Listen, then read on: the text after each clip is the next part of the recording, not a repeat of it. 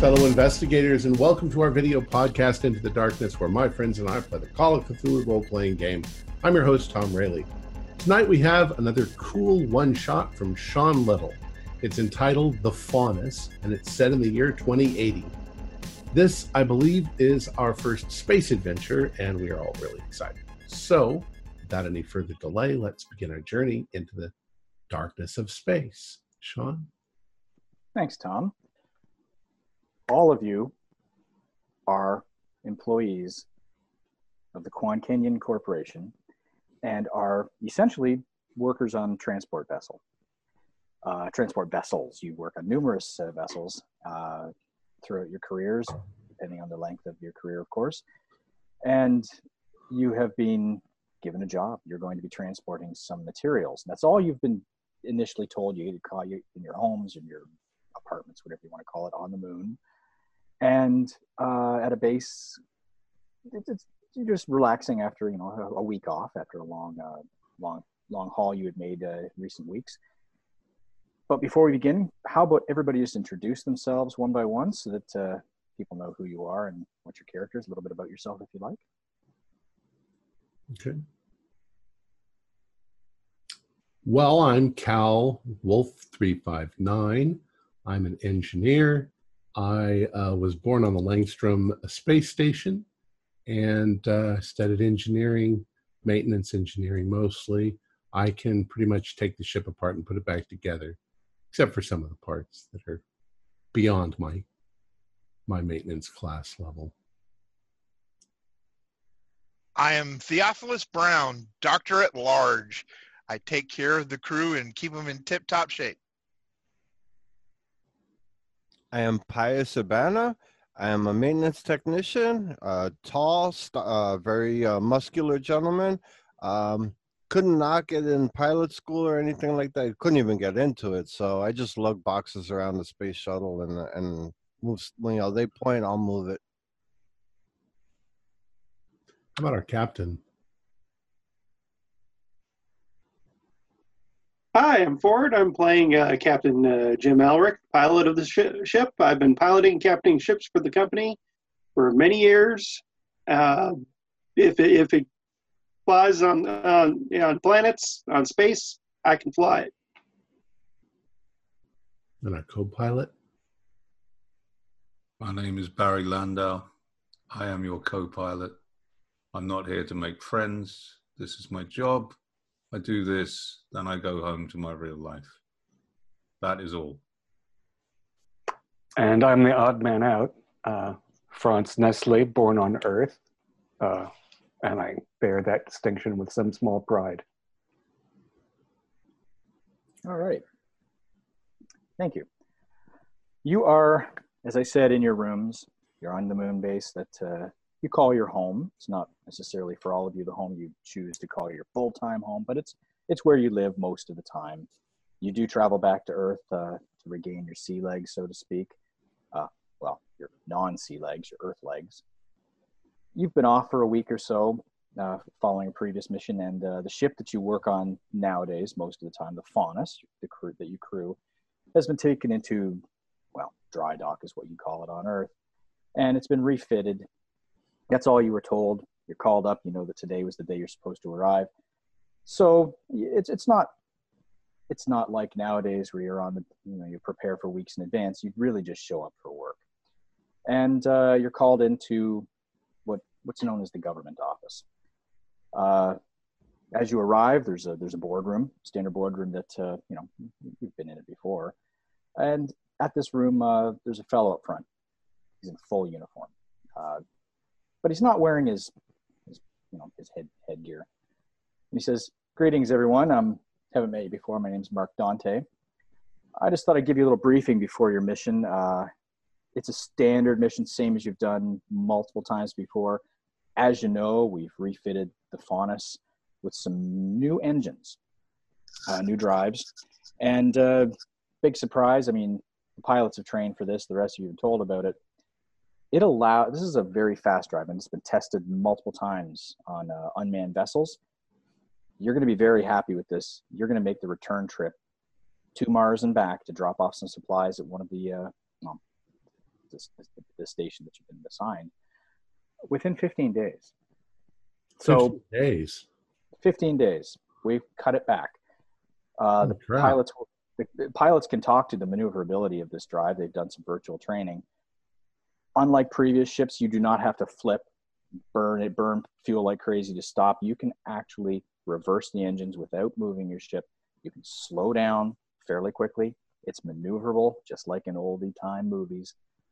And it doesn't it doesn't use as much fuel. I mean, this is a boost to our profits and our ability to get materials and emergencies supplies to and from our outposts. Any questions? I'm really surprised the corporation chose us. We're the most experienced crew that we trust.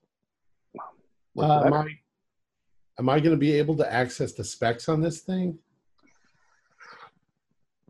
You have access to the panels and the computers and such. It's a sealed system. Unlike previous systems where you would actually physically go into the drive area, it's a sealed system. But there are cameras you can see within you can't go in there due to the it's not as dangerous as it might sound. Let's just say we don't want you in there right now, and we've got some robotic arms and such in there that can actually do the work for you. All right. It works. Trust me. We've sent out many unmanned missions using this drive. Trust me, Cal, you're in for a treat here. Yeah, well, I'm only concerned if something goes wrong. And if something goes wrong and I can't get it going wrong, then Robots, Cal, robots. It looks like we're going to be getting pushed out of a job in the next 5 years. yeah, Pius, you know as well as I do that there's things robots can't do. Yeah, I've got two questions. Of course, go ahead. My first question is, has the hull been reinforced? Because obviously if we're traveling faster, then if we encounter any debris, obviously it's going to have a much greater effect. Good question. Absolutely accurate. Absolutely a good question. And you are accurate in your concerns. We've increased the shell thickness in areas of concern. So areas where any kind of penetration could damage sensitive components. We've added additional shielding. And if you look at your diagram that I've provided you of the ship, I mean, it looks like your ship is normal. There are some hard bulkhead areas that have been added to some specifically sensitive areas. Question 1A. Are the crew regarded as sensitive components? That was my next question. Yeah. Always. You're the lifeblood of our, the organization. They need you. We need you. And question 2, which is more of a less in character and more of a metagame question. Why does the deck of the spaceship in Tom's backdrop appear to have a wood-burning stove to the right of him? I don't know what you're looking at. I think that's the microphone stand. Oh, this? Was it? Oh, right. Sorry. My microphone. It's a space bong. Now I have to cut this part out. 607. There was a stove there. Stoking the furnace. I see. It is the microphone. No, right. Okay. Sorry. Okay. So the microphone and then a big black bit coming out the top of it. I thought. It's a wood-fired spaceship. I didn't tell you that. This is the Franklin stove drive that we're testing. Well, it's very cold in space. Well, and because of the current pollution levels on Earth, we all breathe carbon monoxide on a regular basis. So You can have wood burning stoves on our tiny little ship. All right, let's continue. So my second question then is, what exactly is this engine? How does it work? It's proprietary to Audi. I can't really. That doesn't tell me how it works. Yeah. It is biological. This is what we've been told. If you can keep it amongst yourselves, as we've been told, it has something to do with, and this can't go any further than this room, the rapid destruction at the cellular level of a rapidly regenerating biological process. That's the way they sold it to us. Well, now we're in the realm of Franz. There's some ethics in here involved in this. Biological shit. He shuts the door and he says, the fuel is algae. That's what I was thinking. That's kind of what I was told, guys. I'm not a scientist. I'm an astronaut like you guys. It's algae. This is not unfamiliar. I've been hearing about stuff like this for well over 20 years. Well, in case there's any problems, is there manuals for us to repair stuff so we're not stuck out there? Well, as you know, we have between here and each of our outposts a series of flashpoint, quick connect discussion satellites, as you will. We can talk you through anything. We can send you anything. We don't have the delays we had in the old days, as you know. And if something goes wrong, we can talk you through it. This is a self-sufficient vessel. It's all right. Because on the old continue. Go ahead. Did they replace that old SAL unit? That AI was really tricky. It tried to go all HAL on us that one time.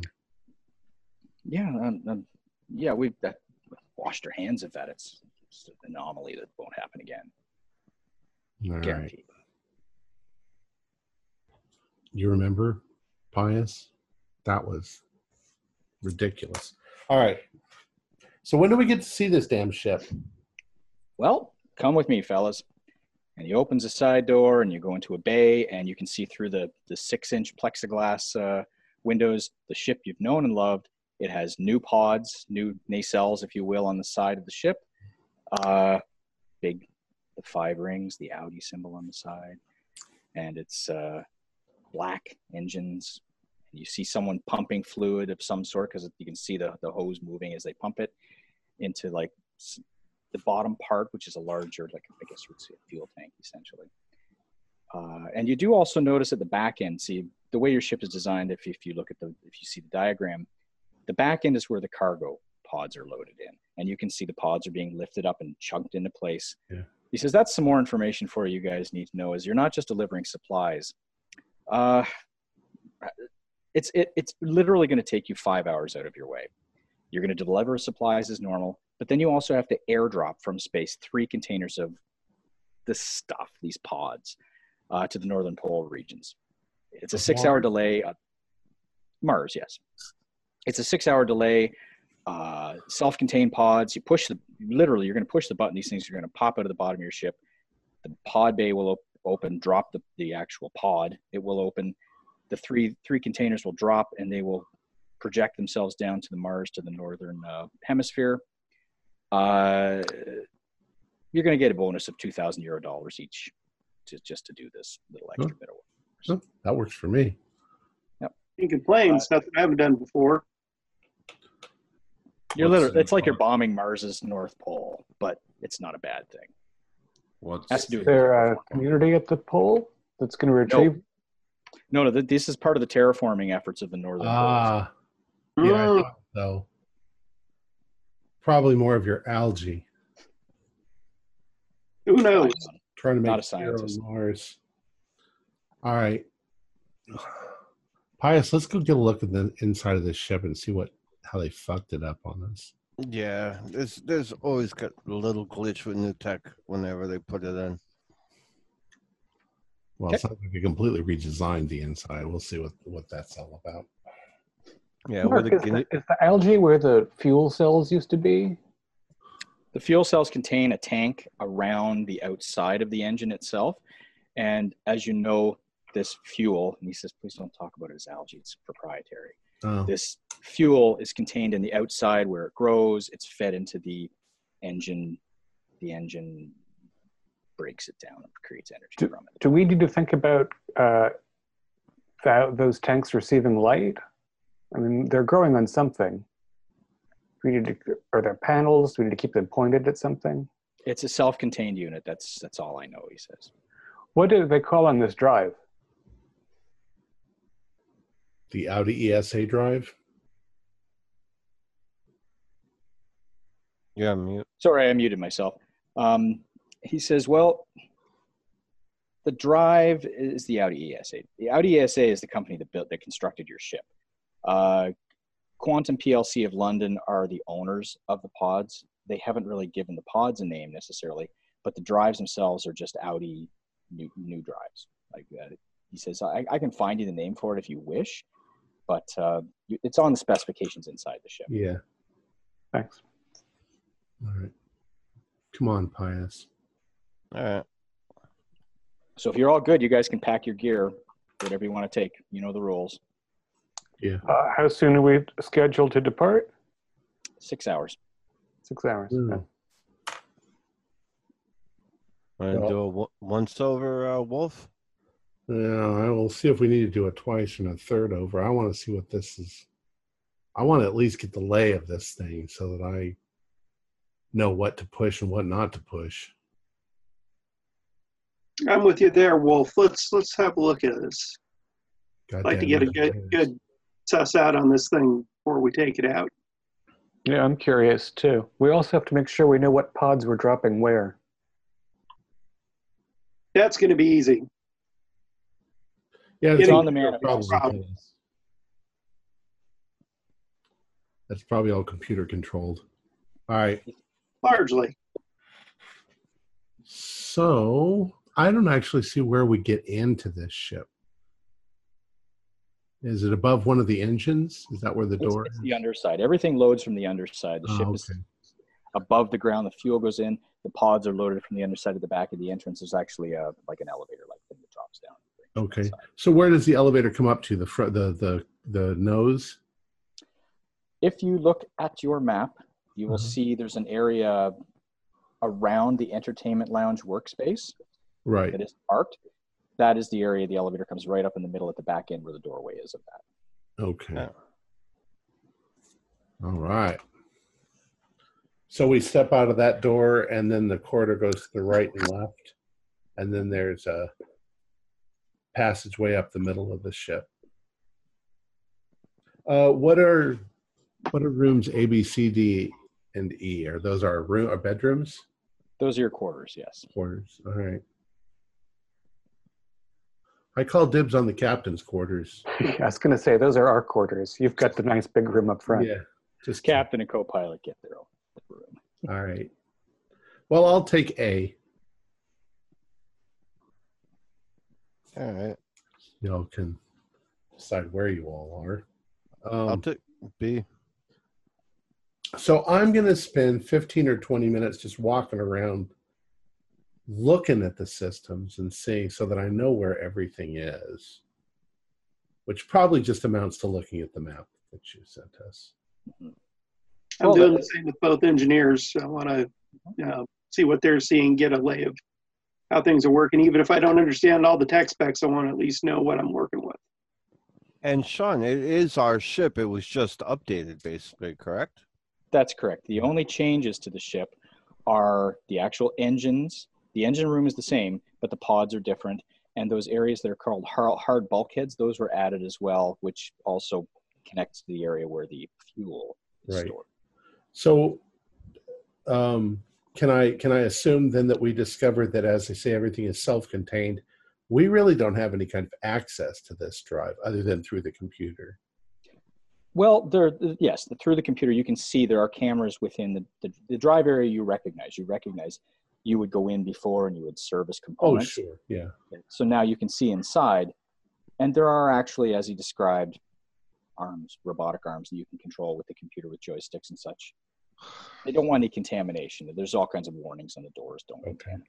And there's access to like a manual or procedures. Okay. Yep, electronic document on a tablet, 2 of them, 1 for each side of the ship in the engine areas. Well, Pius, I think I'm going to go back to my quarters, get my stuff, come right back here, and then spend a couple of hours reading through these manuals. Yeah, I think I'll do that with you too. But you know, if it's broken, we could fix it. So it's just. Well, I hope so. Well, as long as we can make sure that the radio is working, then we can always call for help if something goes wrong. Because we're not like going to bump into a planet or anything. We're just gonna float around until somebody comes and gets us.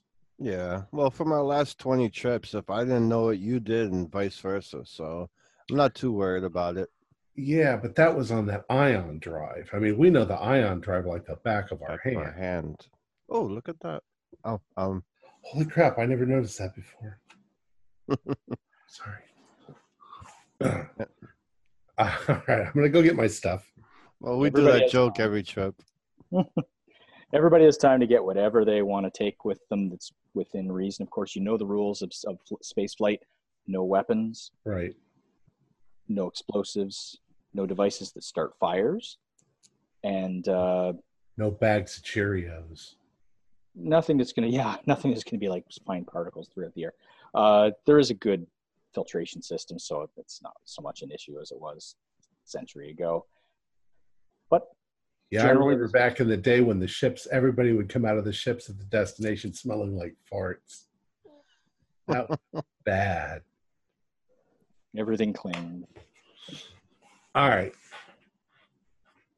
So that's what I'm going to do. So if we move ahead, I'm sorry, you're running the game. No, it's fine. But yeah, we're going to move ahead. If anybody wants to bring anything odd, different, interesting, let me know, write it down, or otherwise I'll just assume you have normal spacefaring kit.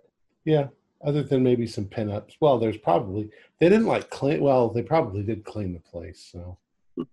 Yeah, the engine room has been scrubbed of everything you kept in there. They're in boxes in the lounge. Yeah. Would we be allowed to bring a book, or does the ban on paper still stand? It's fine now. They have excellent fire suppression systems in the ships nowadays. Okay. Well, considering that our trips used to take months, so it's like but they forced us to use the computerized books. Remember the tablets? Well, yeah. I mean, granted, Lando likes the old antique shit, but whatever. What's wrong with the old antique shit? I do like those vintage pinups you got from 2020. Oh yeah, those we just printed out on the Mac printer. I thought they were old. No, all that paper got used up. Remember? All right, so I mean, I'm gonna redecorate my room a little bit, with some pictures and stuff on the wall. My gear. We're not supposed to bring alcohol. Right, we're not supposed to, and we never do. I only bring it for medicinal value. Yeah, Doc, we gotta hope. Yeah, there might be some problems with this drive, and we might all get hurt. You better bring some extra medicine. And I brought the WD-40 containers that I always bring. So, do we call you Dr. Franz Nestle? I'm not very formal about that sort of thing. Do you have any idea why you're coming along, or are you just heading to Mars? I get shuttled around under circumstances that are not always clear to me. Corporate stuff. Sometimes they want me to look at something and I don't know what it is until I've seen it. Well, do you know anything about this biological No, I'm going to spend a substantial part of the 6 hours, poring over the 3 legal nets to see if I can gather any information about how the hell an algae makes us go so fast. Yeah, well, if I have any questions, because there are some things in these manuals that are like, what the hell is this talking about? Maybe you'll understand, maybe not. They might have just coded all the words.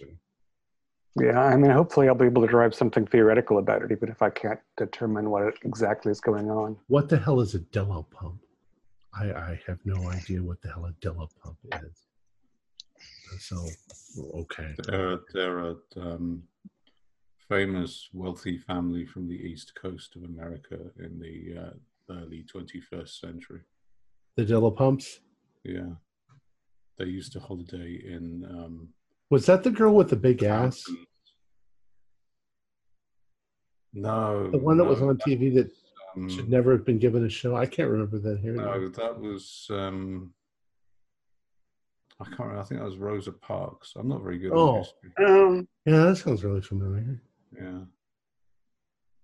Thank God the whole reality TV fad went out. Oh, no doubt. Yeah, TV didn't survive the Dark Ages. That was a bloody mess when it finished. Mm. What, 50,000 people were lost? The Great Television Wars. Well, it wasn't much of a war. Well, my great grandfather, he fought on behalf of Channel 23. I heard about that. Really? Yeah, he lost an eye in the Blipfer offensive. Oh my God! You must be very proud. Wow. Yeah, but that wasn't much of a war because the average intelligence of the people watching those shows was. Technically, they were houseplants. Yes. The YouTubers actually did pretty well though, because that wasn't technically television. That was creativity at its best. Oh, was that thing they used to have with the computers and the videos? Yeah. Well, yeah, people would actually do things. They play games. That's amazing, isn't it? It's like I read about that in school. What they call it? The intranets or something? No, like, intro was like just didn't realize how bad it was for them. Mm. Well, it did cause all the social wars that followed because the social.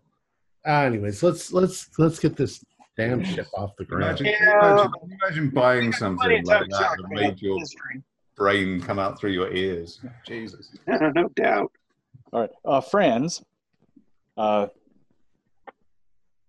You're looking through things.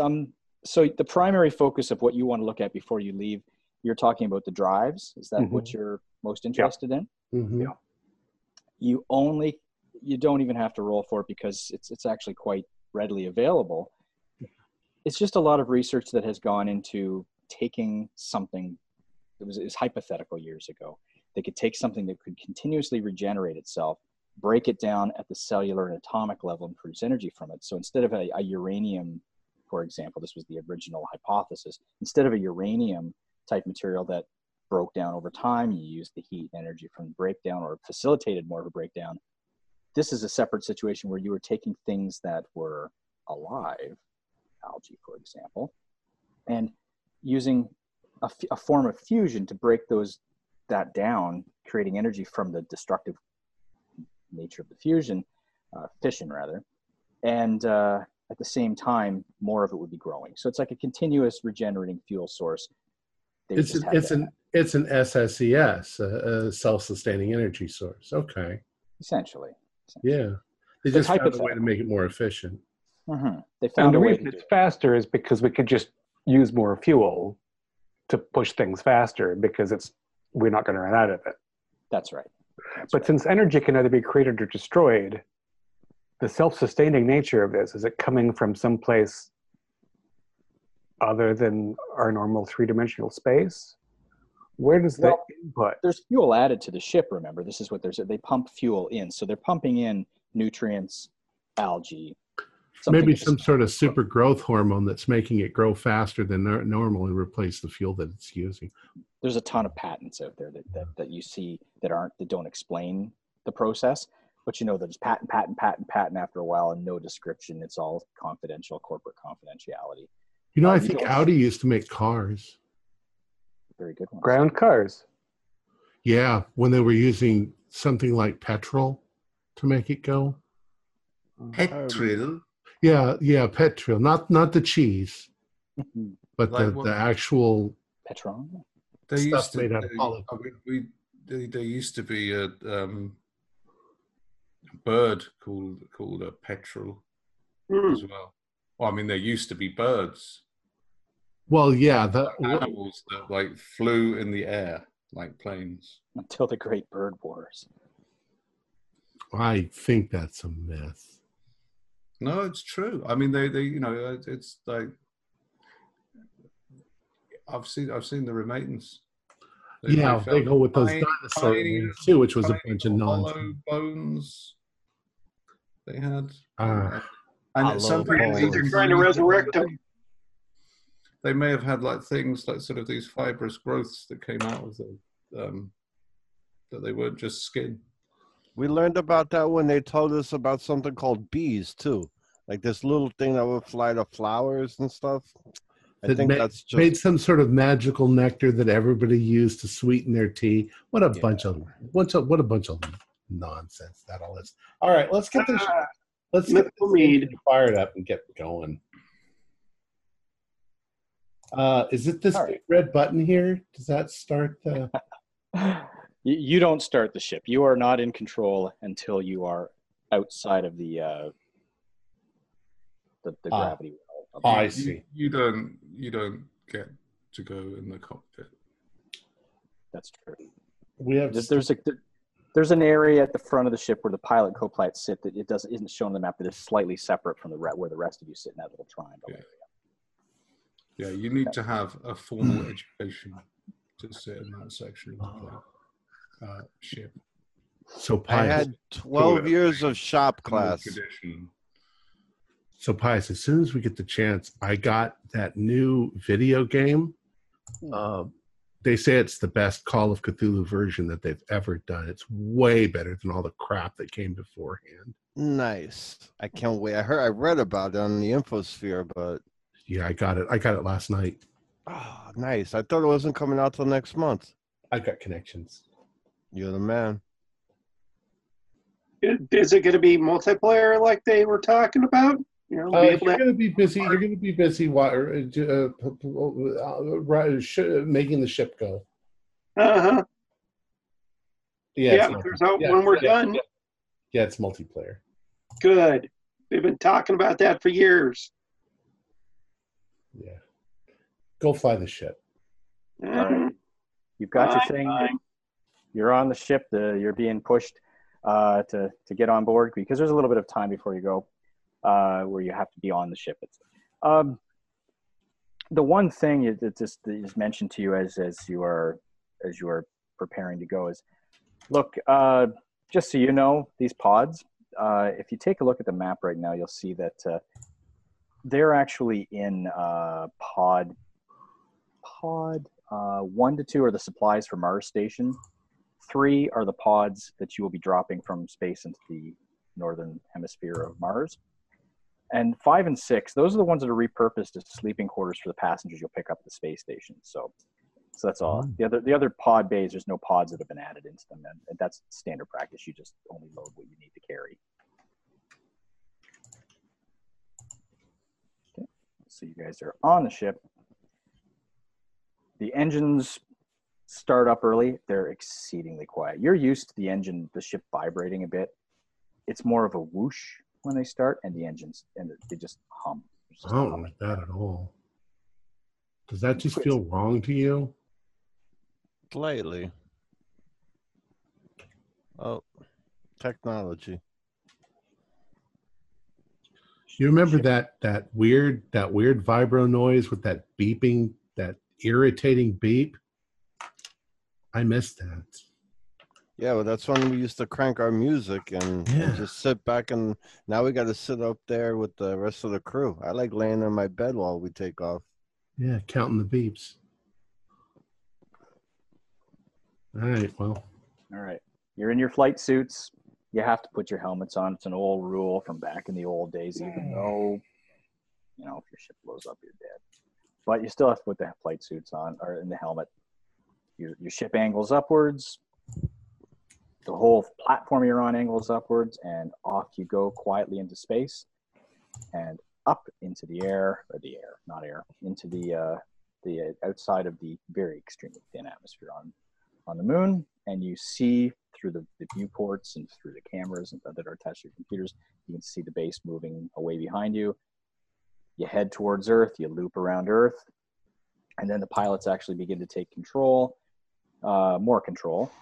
You loop around Mars one more time, or not Mars, the moon rather, and boom, course is set and you are off. So you're heading off into space, and then after about an hour, the light goes on, ding. You have the ability to change out of your suits into something more comfortable because you got a couple weeks. Oh, thank God. Holy crap, they didn't put any restrooms on this ship. All right. Mr. Landau, want to get changed? I suppose so. All right.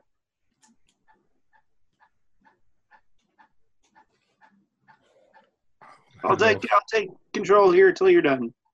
Okay, I will head off and go and put on my coarse dark blue jumpsuit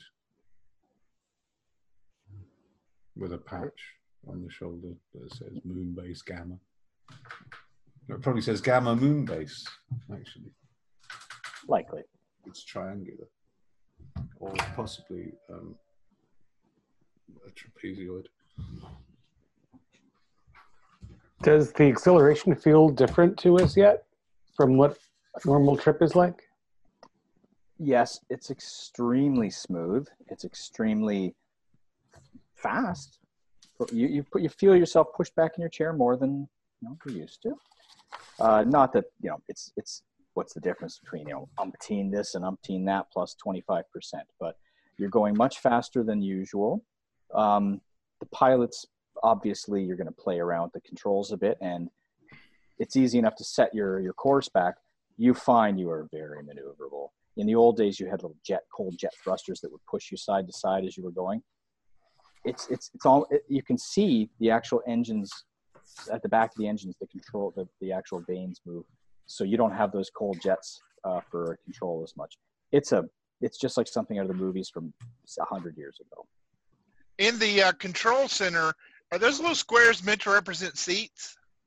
Yes, they are. Sorry. Okay, so we're all in the control center.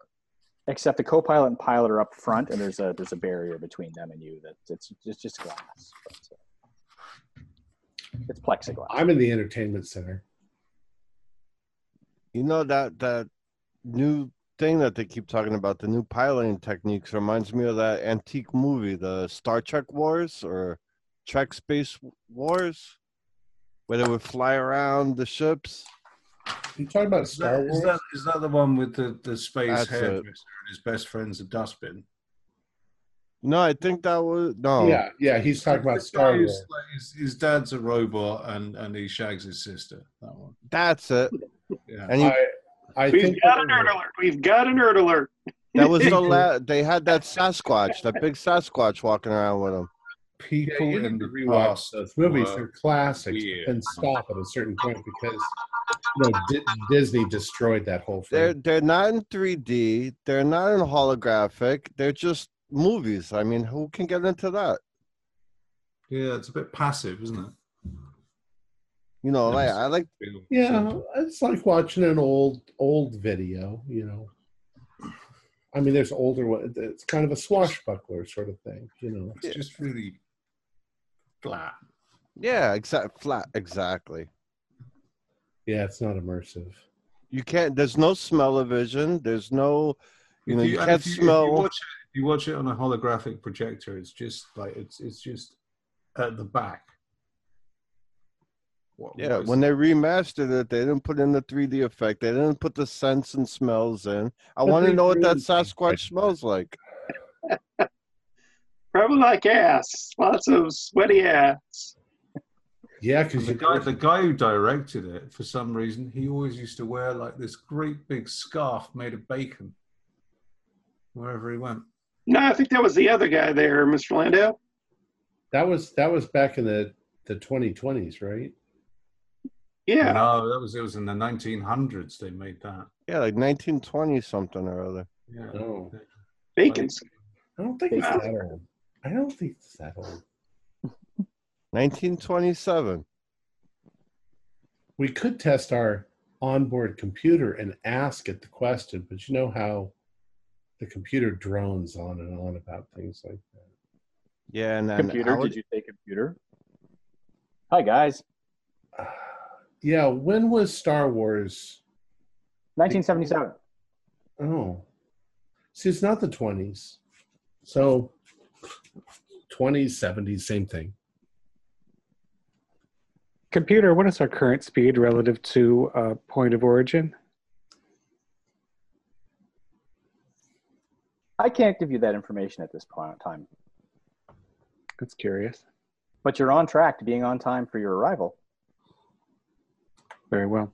I'd like to look at external monitors. I'm curious about any redshift that's happening that will tell me if this is the fastest I've ever gone, I think. I'm curious about what things look like out there in the starfield. You see a video, not a video, you see a feed comes on your computer, shows you the stars don't look like they're moving, of course. You don't see any anomalies, anything redshift, nothing that is, nothing that is inferring that you are traveling faster than 3 times faster than the fastest ship you've been on. All right. After all, anything I'm looking at is a lot farther away than the difference in my speed. So, How many G's are we pulling? Oddly, it doesn't feel any different than when you normally fly. So we're not pushed back in our seats. No, we're slowly accelerating, I'm sure. Yeah, you are slowly accelerating. When you took off, you felt more G's, but it's not like you're. I'm asking because Cal said he was going to the entertainment center. All of the chairs for launch seem to be in the front. So do we need to scrape him off the back wall? No. Once you're whipping around Earth and then the moon, and you're slingshotted out towards Mars, you're up and walking. You've got magnetic boots. Oh, okay, so we have means of transportation. You have moons. There's railings along the hallways. There's railings on the ceiling in case you lose your touch with the floor and you're flying. It's well designed for moving yourself around the ship while you're in flight. I'm going to let everybody get comfortable, and then after that, I'll hand over control to Barry while I get out of my suit. Easy enough. Thank you. Mr. Nestle, you did receive a notification. A little video has come, and it says, "For entertainment purposes, you feel free to show to the rest of the crew." Where is it from? It's from the home office of the Quan Canyon Corporation. What? Hey, crew. It looks like we've got something that might tell us a little bit of what's going on from home base. Do you have a few? Yeah. Let's screen it. Sure. All right. It pops up and it's got the usual like Quan Canyon Corporation, and it shows like in conjunction with Quantum PLC of London. You see a picture of these the pods, essentially the things you've been told about. These things you're dropping onto North Pole, and it shows you a video of what's going to happen. So these pods will be dropped onto the North Pole, into the polar region where there's ice and snow. It shows them, heating up, going through the atmosphere, parachute opening up, and then the parachute being dropped off, and some retrojets slowing it down before it reaches the ground. They're going to embed them. So the retrojets will shut off at 100 feet, or 100 meters rather. The objects will embed themselves into the snow, and then it shows a cutaway view of the snow. And there's someone talking throughout the whole time, explaining the importance of terraforming Mars, because the population on Earth, they need more space and all that. And so far, there's only 2 million people living on Mars, and they want to triple that. and quadruple that and go turn it into a full planet full of people. And then all the time that they're talking, they show the video where the things open up. And when they open up, you see this pod just crack open, and this black liquid comes out of the pods and spreads throughout this ice-filled sand, ice-filled soil of Mars, and it eats the water, and it produces oxygen, and plants start growing. It's essentially just a promotional video to show how they're going to do this wonderful thing and terraform Mars by dropping these pods. And you are the first ones to do this because it's brand new technology they're trying out. And it says, thank you very much, Qualcomm PLC. Well, once again, Star Trek predicts the future. Remember, there was that whole thing about Project Genesis where they terraform planets by dropping bombs on them. That how many is that? Like 4,000 things that Star Trek got right so far? I don't know. I never got into any of that sci-fi fantasy stuff. So the black stuff that spilled out of the pods, it looked organic? It did look organic, yes. And it seemed to be consuming the water and then growing because of it? It seemed to be consuming the water, off-gassing happy little blue circles of oxygen, like it's all animation. And then plants would grow above the soil level, and they would be drawing in the carbon dioxide, producing more oxygen. It showed like the circle of, yeah, I can't remember biology. Yeah. It's been a long time since I was in school. I wonder what then happens to black goo. Well, the animation showed the black goo disappearing into the soil. Mm. I see. You know, Doc, I think it's our physicist, Doc. Franz. May I call you Franz? Please. I saw an old holo about this long time ago, though, and they were just talking about dropping algae bombs, which would grow and produce oxygen.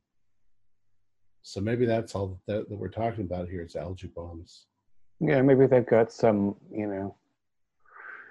genetically rejiggered, super fast process. I wonder if it has anything to do with the same stuff that's in our engines. Well, it seems like it would not be just a coincidence. Of course, this stuff, doesn't seem, if it's self-generating, you wouldn't want to drop that on a populated rock. Well, if it's just plants, it's just plants. And if they disappear into the soil, maybe they just keep going down until they are not relevant. I'm sure the corporation knows exactly what they're doing. And as I say that, I look at the various recording devices that are in the cabin.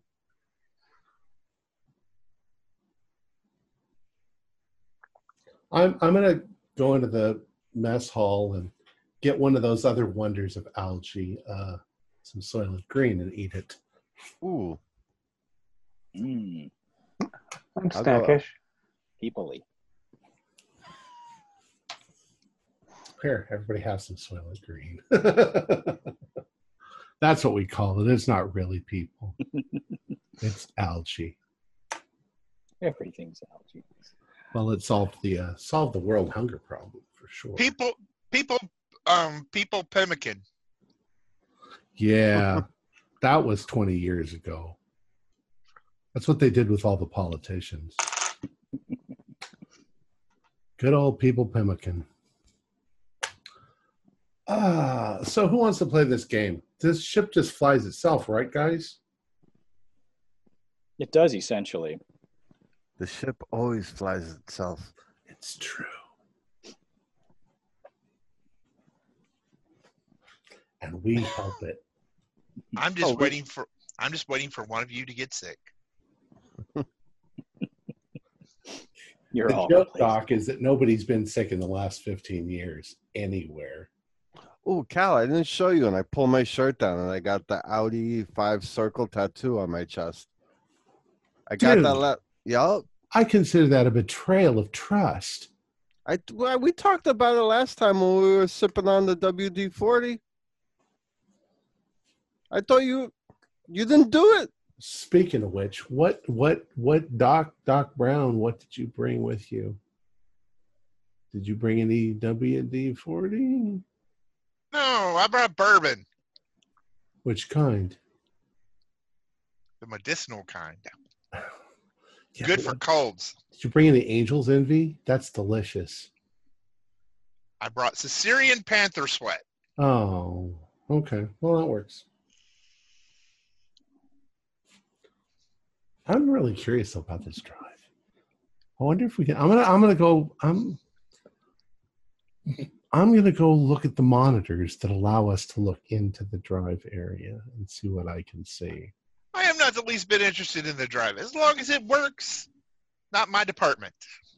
Well, I mean, that's just what my natural interest is. You want to come? Yeah, I'll come in. How about you, Dr. Franz? Are you interested at all in the... I'm curious to see what there is to see, absolutely. Yeah, I doubt there's anything they don't want us to see, but we'll see. See what we can find. So when I get to that, when I get into the, let's say, engineering room 1, is there any access that I can find to get a look at this stuff? You're muted. The door that normally gave you access to the area is sealed in that it's usually a door you push a button and it slides open. It's like welded shut. But we can get into engineer room 1, just not into engine, right? That's right. That's right. The engine area, you formally could go in and actually access the engine, because when you're going through space, you can turn it off if you want to, because you're not constantly accelerating. So the little triangular room, we can get into engineering room 1. That's right. Yes. Can't go past that. That's right. But there's lots of monitors, and there actually is a porthole in the door, so you can look in and see the engine humming away. Can we see anything other than just metal and piping? Completely different setup than what you're used to seeing. You don't see any moving parts. You don't see anything except pipes and a big tube down the middle. And you see it does have shielding on the porthole now, in that it's not clear glass any longer. It actually has like a polarized filter on it, and it says warning UV light on the inside, though you can't get in there. Well, this is very anticlimactic. I wanted to see something crawling around there, bubbling, or you know, they could have put clear tubes so that we could see the green goo going. Oh, there's clear tubes. Oh, there are. Okay. There are some clear tubes. When you look closely, they're very small. You see water going in another tube. You see some bluey green substance going in, the occasional air bubble in it. You do see a few little valves here and there venting steam, you assume. And then there's another air filter type thing up top that you can see there's some kind of, it's drawing that steam back into the system, so it's not losing anything. That's the most crazy looking thing I've ever seen. Well, I am feeling a little bit sick, so I am going to self-medicate. As a doctor, I write myself a prescription. For 40 or bourbon? Bourbon. Oh, I'm not feeling well either. Can I have some of that medicine, Doc? Sure. We don't want to get the space crud getting around. I brought my non-degradable plastic cup, not made from polymers. You said earlier that we could watch the engines and see the difference in the way they behaved. Is there a visible emission? Like, is it a blue light? Does anything, what is the appearance of thrust? You don't see flames. You don't see what you're used to, which is a very tight, very fine blue emission. It's like pure white. Mm. Very small, pure white, like a focused, not a flame so much as like a cone. Mm-hmm.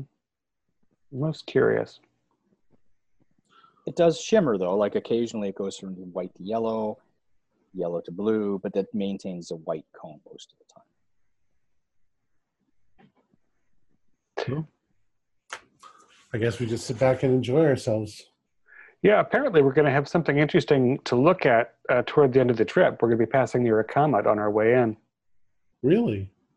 Yeah, I don't have an exact ETA, but I just got word about that. Oh, that's cool. That might provide us sort of a climactic. Do you have a name for this comet? I don't think they said. Okay. Unnamed. Yeah, I don't think anybody's seen it up close yet. Cool. Maybe we can name it after the Faunus. It'd be nice to have a permanent or semi-permanent monument to the old ship. Oh. All right. Well, to move things forward, as Tom likes to say. Or is that what you say, Tom? Usually you say something else. Yeah, no, you can do that. Close enough. We'll move things forward a bit. Your day's just standard. You start off when you're on your flights. You talk to the people you usually talk to. You hang out. Some of you go silent. As time goes on, you start to withdraw and you start just doing your job and sleeping a lot and waking up for your shifts and such. 3 days in, whoever's been sleeping and their sleep cycle wakes up. Wow, it's hot. Or sorry, cold, chilly. And nobody was really paying attention because it took over time. You do notice that it's getting chilly, so you're all getting together for breakfast or lunch, depending on what shift you're on. And you all, one by one, just start, yeah, I'm cold too. It's getting kind of cold. What the heck? Check the environmental. Computer, what's the current temperature? The current temperature is 19 degrees Celsius. Oh, that's kind of low, isn't it? Would you like me to bump up the temperature? Yeah. I can bump it all the way up to Fahrenheit. Sorry. It's 20. Nobody uses Fahrenheit. That's my future. Computer says, oh, I think I've identified an issue. It's not a major issue, guys. It looks like those pod things, they've been drawn. The heat requirements to keep those at the temperatures that their systems are requiring is actually caused us to divert some heat. I'll just redistribute heat and just draw a little more from the engines. Thanks, computer. Well, I've got just the thing to warm you up. Computer, Yes. can you clarify the nature of the pods and the heat and why energy's been diverted to their environmental situation as opposed to ours? The pod itself, the actual storage pod that they are in, probably should find a new word for that instead of pod. Computers laugh a lot of dumb jokes. The pod that the pods are in has a self-programming that over time, as it approaches the destination, it is going to slowly increase the temperature. I was unaware of this at the time. It seems the programming was uploaded to us last night. Computer, do you have any records available to you about any of the unmanned flights that this drive was used on? Oh, give me a second. Yes, I have lots of them. What would you like to see? I'm curious about temperature anomalies that might have happened on the unmanned flights that wouldn't be noticed. Would you like to watch videos, or would you just like the data? Data's fine, thank you. Up pops an Excel spreadsheet, well, whatever is used in 2080.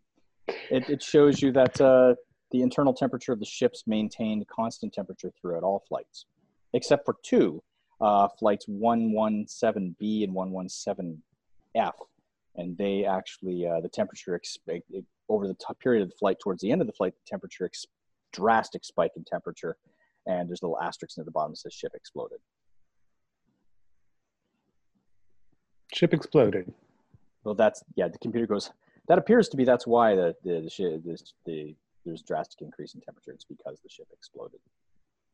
So those were fairly long numbers of unmanned flight. So what percentage of unmanned flights using this drive exploded? 5%. Were those tests at the very beginning, or were they scattered throughout? Most of the beginning, it appears that of the 5%, 75% were in the first 25%, and the remainder in the last 25%. So this super safe technology that we've been given, gentlemen, occasionally blows up.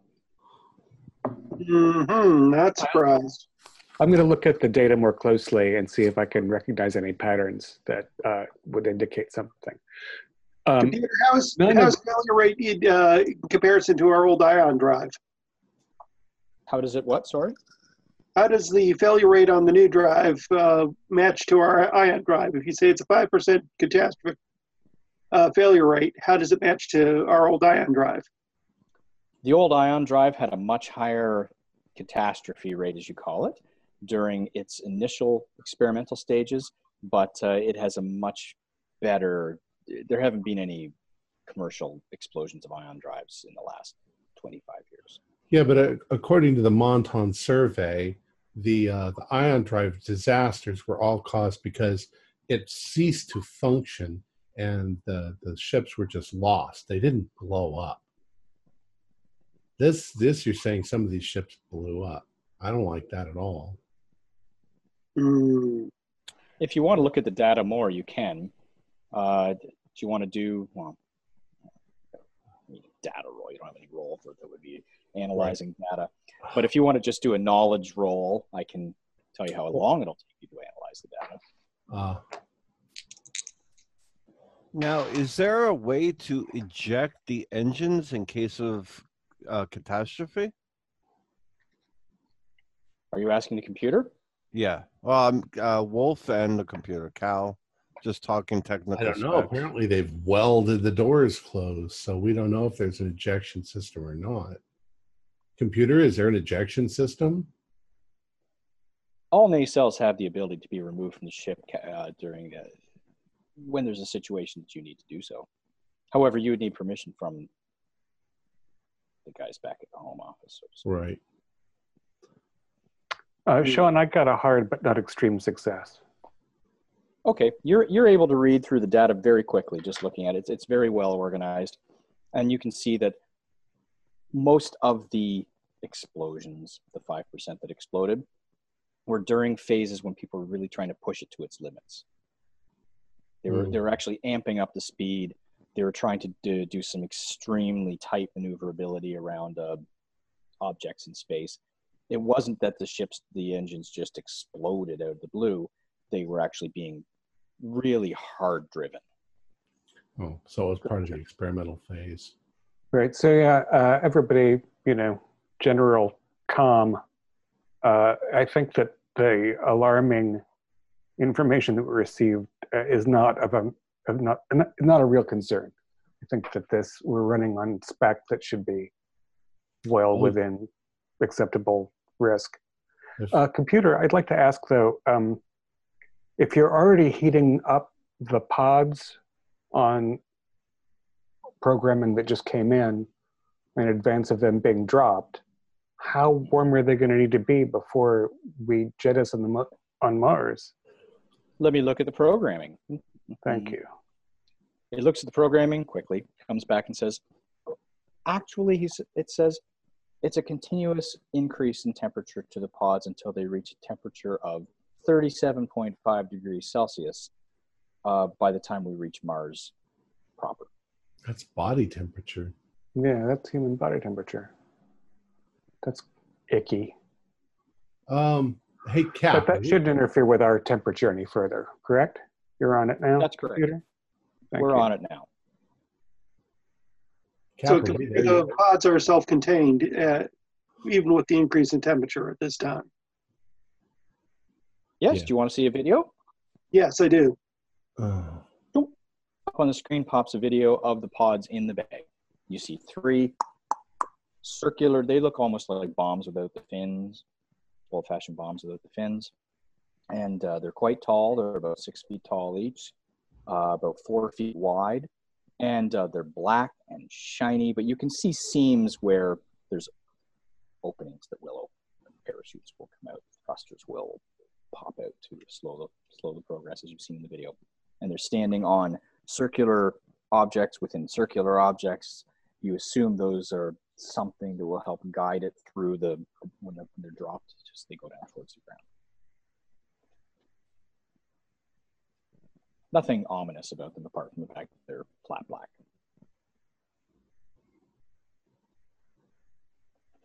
I don't know. I think we're overthinking.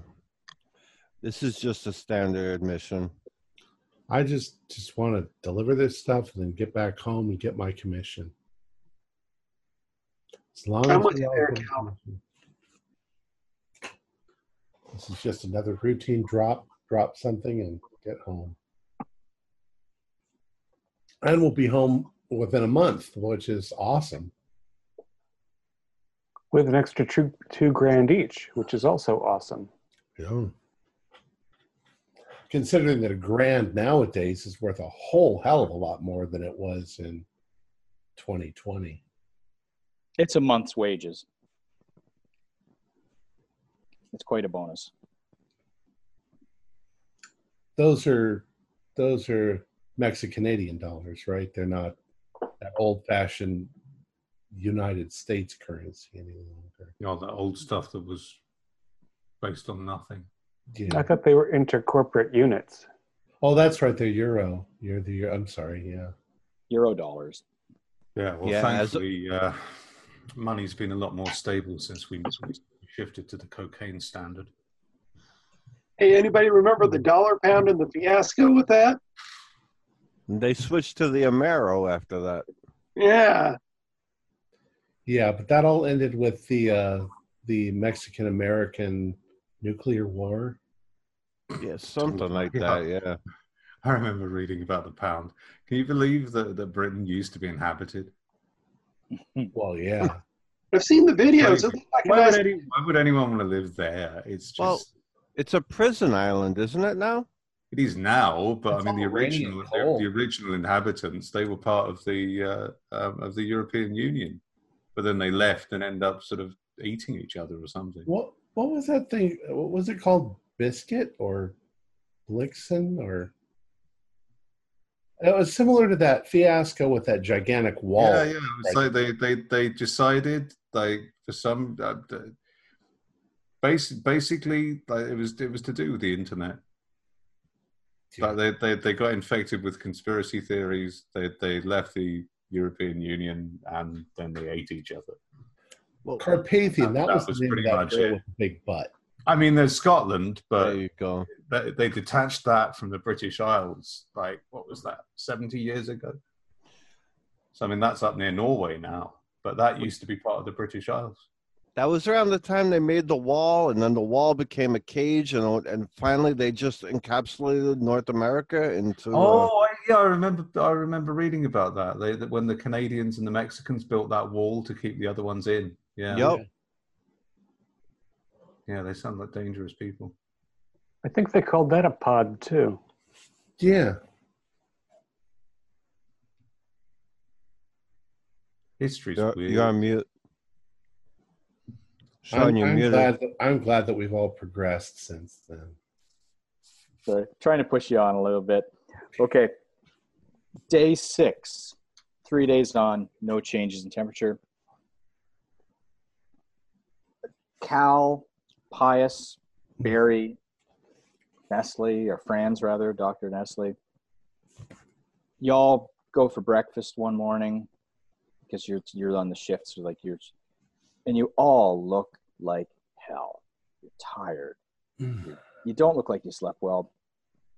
Y'all, it must be a Southern computer. Oh, sorry. One by one, it comes about that you had a crappy sleep because you had nightmares. You all had nightmares, like little, like voices. You kept hearing voices in your heads, and it just waking you up. Space sickness came about in your conversations, but you don't really know what it is. It's just, like, it's funny that you all had the same problem at once. Yeah. I haven't had nightmares like this since like, 20 years ago on those risky flights. Well, I've been married 4 times. Nightmares are nothing. How are you supplied with sedatives, Dr. Brown? Oh, I'm assuming I've got a full range of things. Even though there's no medical bay in here, I'm assuming that my room is like packed full of whatever antibiotics. Definitely, there's going to have to be sedatives. That kind of thing. I wouldn't suggest we do major surgery here, but I mean, I should be able to handle anything up to that. Yeah, I wouldn't mind a minor stimulant now, and at the end of my shift, something that might smooth this out. Do you remember anything of your dreams, guys? Yeah. Mine were pretty abstract feeling, but I kept starting awake, and then it was not easy to fall asleep again. Did you have red flashes? There were red flashes, I recall. I don't know if I saw color, but there was static. There was something, flashy. Well, I'm not positive here, but it might not hurt for us to do a little physical on everybody, make sure we're not transferring the space crud around or something. Yeah. Also, computer, is there do you have any data about a correlation between sleep disturbance and acceleration? Subjects. Well, we have lots of information on what used to be called space sickness, gravity sickness, effects on the human body. But all of you are extremely experienced pilots and engineers and ship's workers. I can't imagine that it's something that would affect you now. Even you, Dr. Nestle, have been on many ships.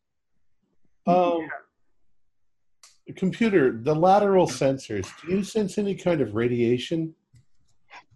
Let me look. No, nothing out of the ordinary. Computer, could it have something to do with the new UV lights?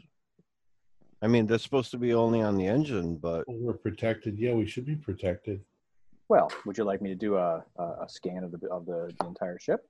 Yes, please. Please. Wouldn't we all have sunburns if the UV light was getting to us? Might take days. I'd like to run a diagnostic. I love running diagnostics. What would you like to diagnose? I would like a sit rep on the propulsion system and the life support systems and any fluctuations thereof, please. Interesting information. I see no change in the level of propulsion from the time we have left. I see no modifications to the life support system's longevity or effectiveness. Let me read out on the internal temperature for the last 24 hours. I've been maintaining it at a constant temperature. I've maintained. How often have you had to correct the internal temperature in the last 24 hours? We did have another correction on the temperature within the sample pods. Not sample pods, the pods. And because of that, I had to modify and redistribute heat, but that was 6 hours ago. Are the pods using any power from the ship? Yes, they are connected to ship's power. I see. And has there been any fluctuation in levels of power they're consuming? No. Nothing new, nothing out of the ordinary. Has there been any changes in atmospheric pressure inside the ship or oxygen levels or nitrogen levels for that matter? No, none of that. However, I will note that there has been an increase in humidity. Now, increase in humidity. Are we sharing the same? Can you seal the air, the pod doors, the bay doors, so we're not recycling the same air that is in the pod bay, by the bays. The pod bay, let me look. Thank you very much for pointing that out. There is a leak. Hmm. It has been sealed. Get on that. Cal, why don't we just do some maintenance over there and check? Yeah. I think possibly as a precaution, if there is some sort of contamination of the air, it might not be a bad idea if everyone's suited up again. I think that's very reasonable. Computer, could you also do a spectrographic analysis of what we're breathing right now to see if there's any contamination other than humidity? Yeah. I see only humidity increases. And it's interesting. There's a biological component to the humidity. Mm-mm. What kind of biological component? Pardon? You're both speaking at once. Identify biological component. Organics, carbon, off-gassing of organics. Cal, No bacteria. Cal, do you think we can kick the air scrubbers into overdrive and maybe vent out the passenger compartments? Yeah. What percentage are the air scrubbers working right now? They're functioning at 100%. If you suit up, I can vent the entire ship if you like and refill. Where can we reroute it so it doesn't fill from any of the cargo bays? Or can yes. Can we actually completely vent out the cargo bays and seal them, at least from the vents, so that air will no longer mix with the the area for the humans? This is outside of talking to the computer. What you know is that the actual cargo bay where these individual storage pods and such are loaded is supposed to be separate from your air. Right. Okay. Well, let's do. I think you two need to go down there and find out exactly why there's been a leak. Yes, and let's do a reverse pressure purge of the existing oxygen and replenish with. Cal, do you think we should investigate it first, just in case? If we purge everything and then they refill it, it might vent it even stronger to us until we find out where the actual leak is. Well, let's go check for a leak. Yeah, before I would do that, I would like to do that before we vented it all out. A little bit of contaminant. Anyway. I'm sorry. I think we should all suit up in the process. Yes. I agree. And computer, you said that the leak had been contained now or stopped. Is that correct? Yes, that's correct. It was a line that had gone through into the cargo bay that was newly installed, a water line. It appears it wasn't properly sealed around the line as a passenger wall. I have foam sealed that. Do you know how long the leak was active before you foam sealed it? Let me look at video logs. It appears that it broke last night. Let's come on, Pius. Let's go check. Yeah, we're gonna check anyway.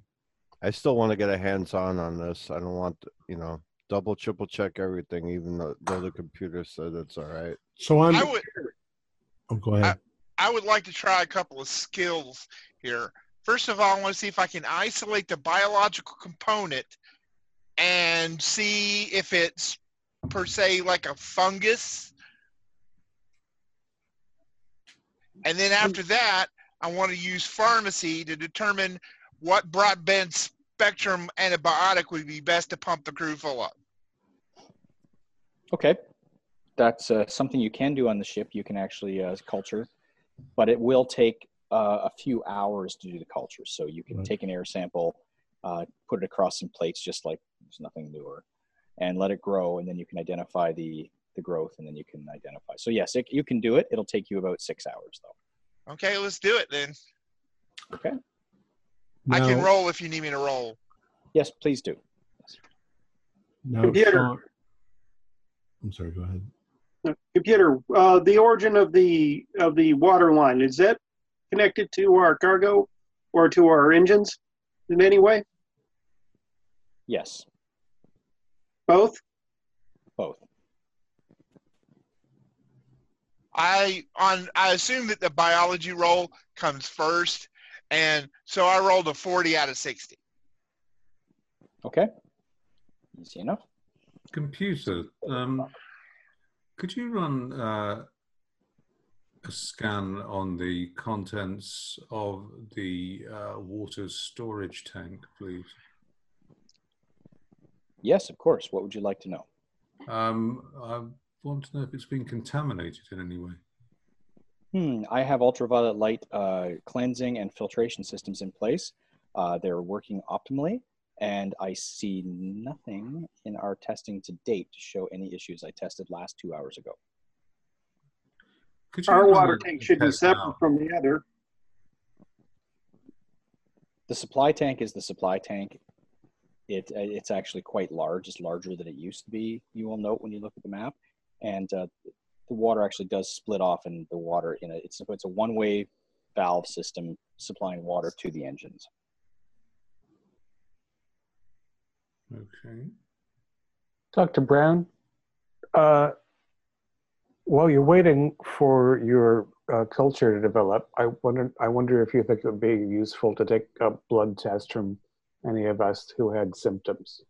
Yeah, well, I'm doing I already said that I'm doing like basic first aid on everybody to get cultures, blood cultures, various chemical histamine levels, because the histamine levels I think is probably more important than the blood culture, but we'll see what comes out of it. It's going to take some time though. Great, thanks. Okay. So while that's happening, so who is going to look at the system? It is the engineers, yes. Yeah, both of us. All right. Well, you suit up, you head down to the the cargo area. There are a series of doors, as I remember the map again. Yes. Cargo pods 1, 5, 6, and 2 have their own doors. There's actually a door in between 5 and 6. It's not on the map there. It allows you access to 3 and 4. Okay. All right, the cargo is actually, that door to the cargo bay is actually locked and sealed. You can open it and enter the cargo bay if you wish. There's it's negative pressure, but you're suited up. Now, when I look at these square sort of rooms, do I understand that you would step into that room and then there would be the pod in the middle? Each of those squares, the ones that are numbered 1 through 6, each of those are cargo rooms. Rooms. They've been loaded onto the ship. They're removable. So each of those, yeah. And the stuff that we're going to drop is in 3 and 4, did you say? Let me go back and look at the list here. 1 to 2 is supplies for the Mars station. 3 are the pods that are being dropped onto the North Pole of Mars. And 5 and 6 have been repurposed as actually rooms for the passengers for the flight back. Right. And how about 4? Apparently, the floor is empty. That you've just noticed something it doesn't make sense to you. Yeah. Why is 4 empty? It's not on the manifest as being in place. But it is in place? It is there. One of you guys on comm? Sure. So you say we've got a potentially 1 pod extra. Yeah, it's possibly just incompetence at the dock. Do we have cameras inside pods? We do. Yes. Yeah. And it screens as empty. It's empty. Yes. Yeah. I don't like that. And it's just an empty pod. Go inside it and make sure it's empty. Well, I can open the door and just look inside. There's nothing. That's what I'm saying. Open the door, look inside. Don't base it on the camera. Look. Why? Because there could be bacteria, mold growing on the inside of the container. Then why would I want to open the door? Because we have to see it and the camera's not going to pick it up. What if there's a hungry ghost pirate living in there?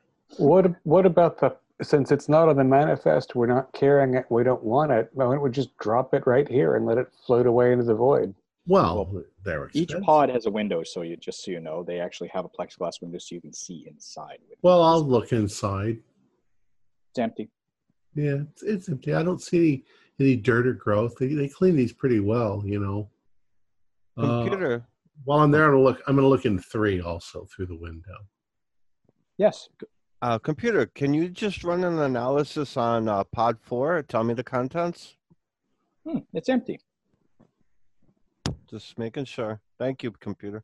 When you say empty, do you mean there's a vacuum inside, or it shares the same air density of the rest of the storage bay? Same as the rest of the storage bay. It's just another room. One that can be taken out of the ship.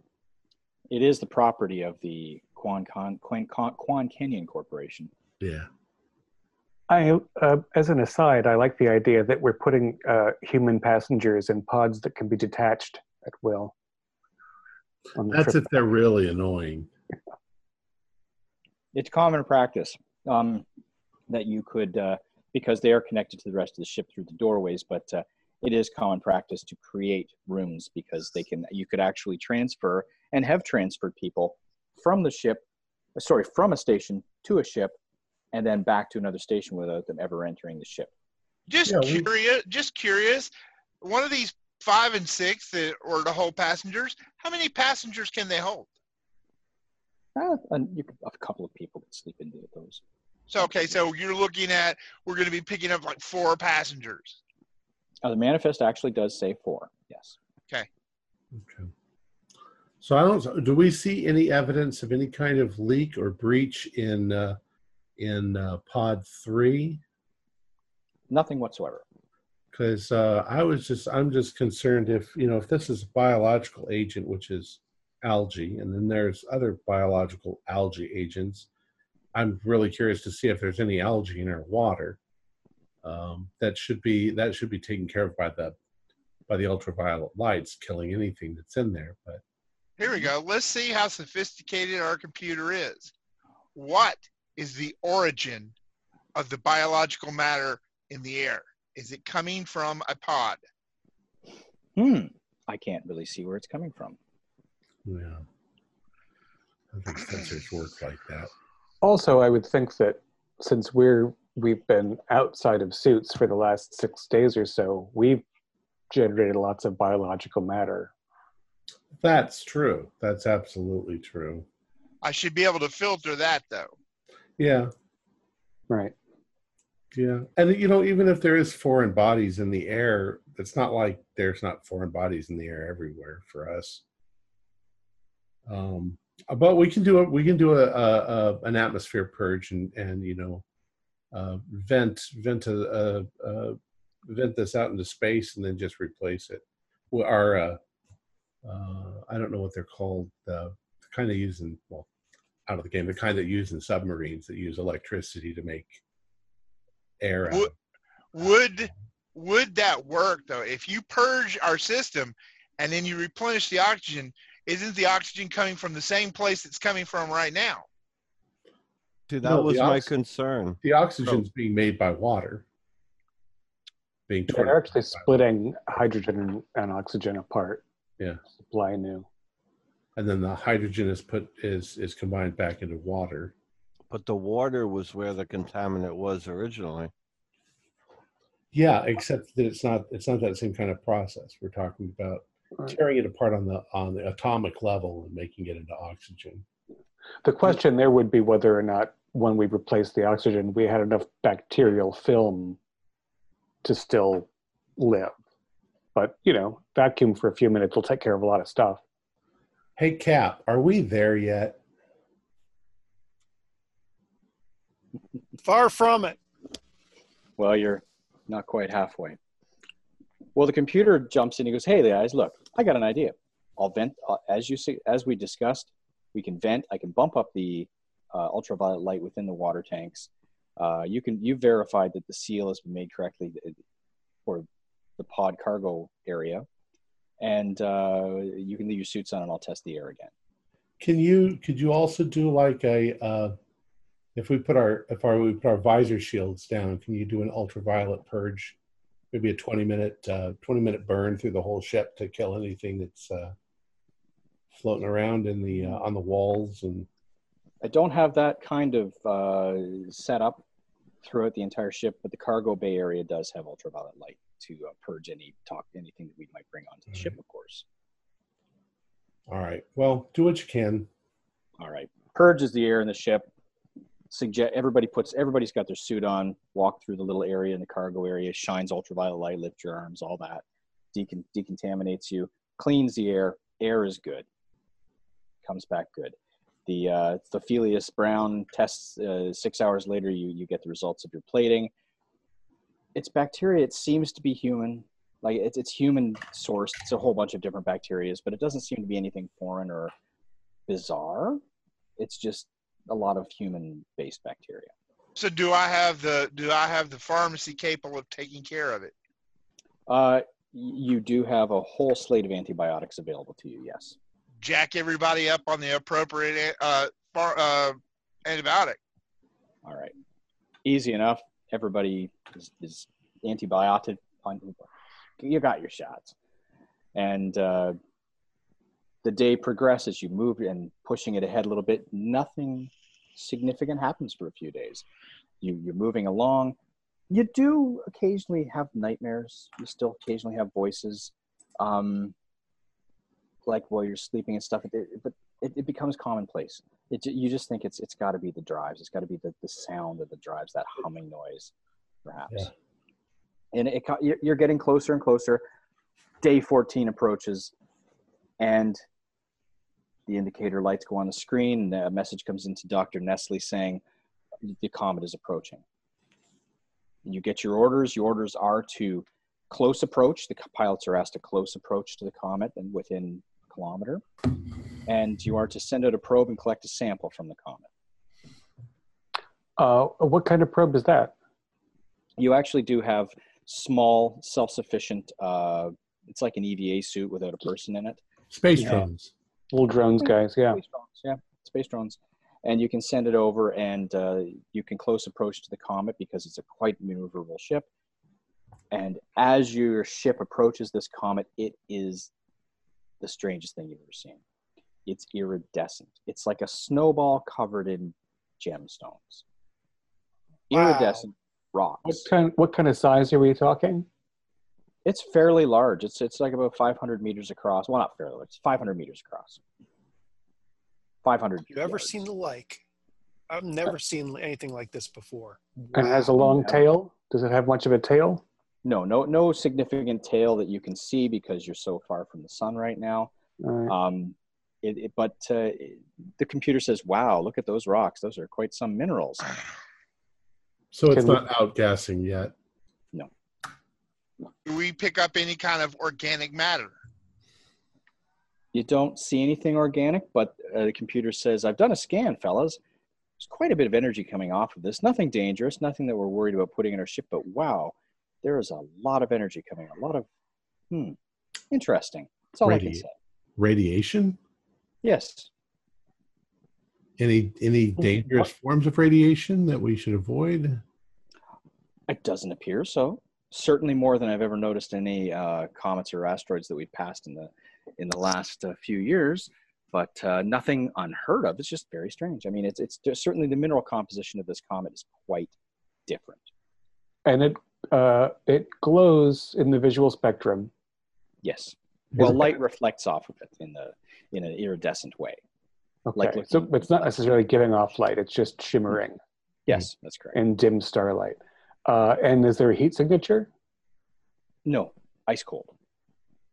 Captain, I think we found ourselves a source of dilithium crystals. Hey, let's go rate it. Sell it on the black market and make a mint. So, is there any way to take a sample with our probe? Yes, that's what the probe is to do. It's to collect a sample and bring it to pod 4. That's your instructions. So it seems like they didn't tell us that they were putting pod 4 on, but they put it there so that they could carry this home. Yeah, put some it's stuff. Like they didn't tell us a lot. Out of curiosity, the radiation that's coming off of it, is it safe for humans? computer says, well, let's just say you wouldn't want it in your sleeping quarters, but I have control over the pods, and we can certainly prevent it from spreading beyond the cargo bay area. Guys, not my department, but should you not check the algae thingy levels? Because radiation often has an effect on life forms. Right. And it well, could be I affecting agree. it. we should be fairly well shielded, though, from anything like that. But yeah, let's make sure it doesn't affect the because it's right next to the cargo that we're dropping on the North Pole. We're also going real fast, and I would hate to have our engines get sick if the algae doesn't like this glowing space rock. Close enough to Mars, though, that if we had a problem, they could send out a rescue Yeah, ship. but True. we're going faster than the rescue ships are, and we That's wouldn't true. have steering if we had no engines.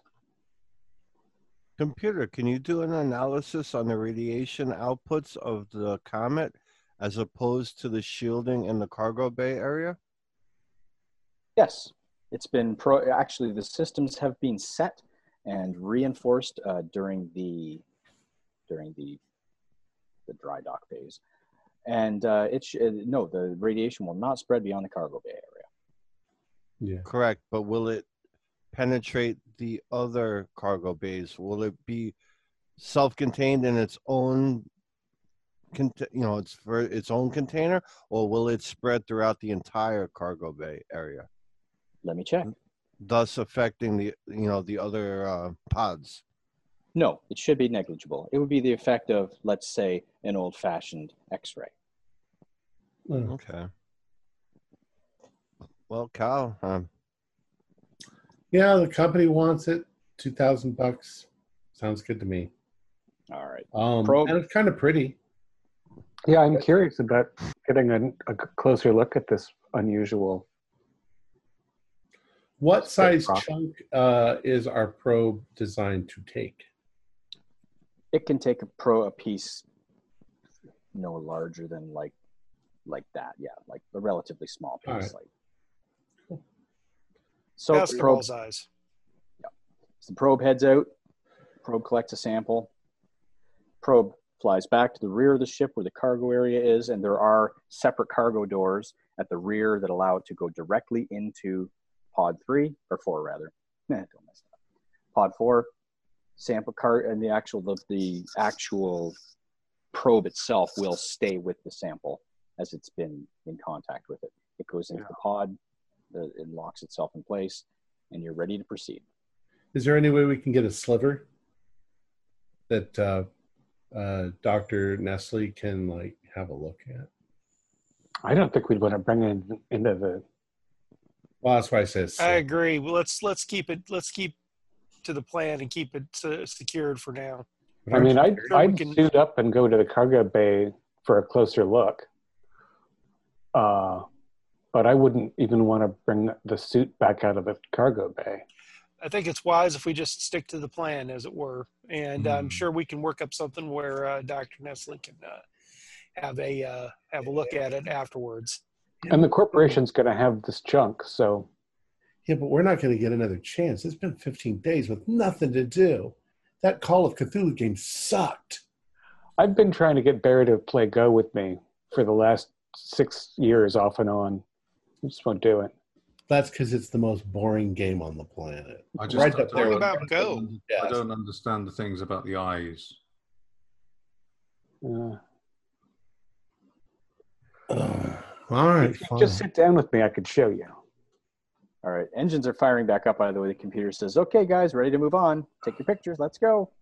All right. I'm Case here. maneuvering the ship out of I the comet's wake back onto course. I pull out my iPhone 17 and take some pictures. Holographic ones, of course. All right. Are you actually going to go in? It's going to be on your ship until you get back to Earth. That's. There's no airlock between the storage bay and the rest of the ship.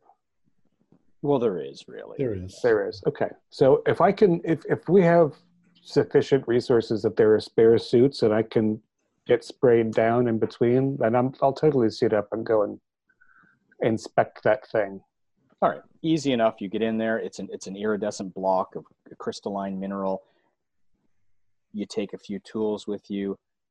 You can actually chip off a piece of it. It's not that hard of a mineral. It flakes quite easily. And does it make any sense on the elemental table, the periodic table? You'd have to have the computer scan it, but yes, it's a combination of pure silica and another mineral too. It's an alloy of sorts. It's almost like an alloy constructed through igneous rock and projection. Yeah, so it's a pretty mineral. interesting stuff. Yeah, it's something. The computer says my prediction would be that something crashed into a planet covered with these minerals, and they went into space and formed a comet and blah blah blah. So yeah. How does it look under the light? That's the artificial light in the bay. It's again very iridescent. It doesn't move or anything like that, but as you move it, you can see all the different colors and such. It's quite beautiful. And what are we talking about on the Geiger counter? It's radioactive, but only in the sense of you wouldn't want to sleep with it, like the computer said. But it's certainly being around it isn't any more than having an X-ray. So it's not super dangerous, but like radium. Mm-hmm, like radium. Yeah. So over the comm, guys, the stuff's pretty neat. We've got a pretty good chunk. I could try to stash a few chips in an unused part of the storage bay if you guys want a souvenir. It's radioactive, though. It might be dumb. Anybody? No, I think we'd better just keep it where it is. Yeah, I don't know. It's really pretty. Yeah. And I know what they're going to call it, Audium. Yeah, you probably nailed that one. They're calling it Audium. I don't want to dwell on this, but if you start bringing radioactive material into the crew quarters of my ship, I'm probably going to lose my shit. I assure you, co-pilot Lando, I'm not talking about it leaving the storage bay.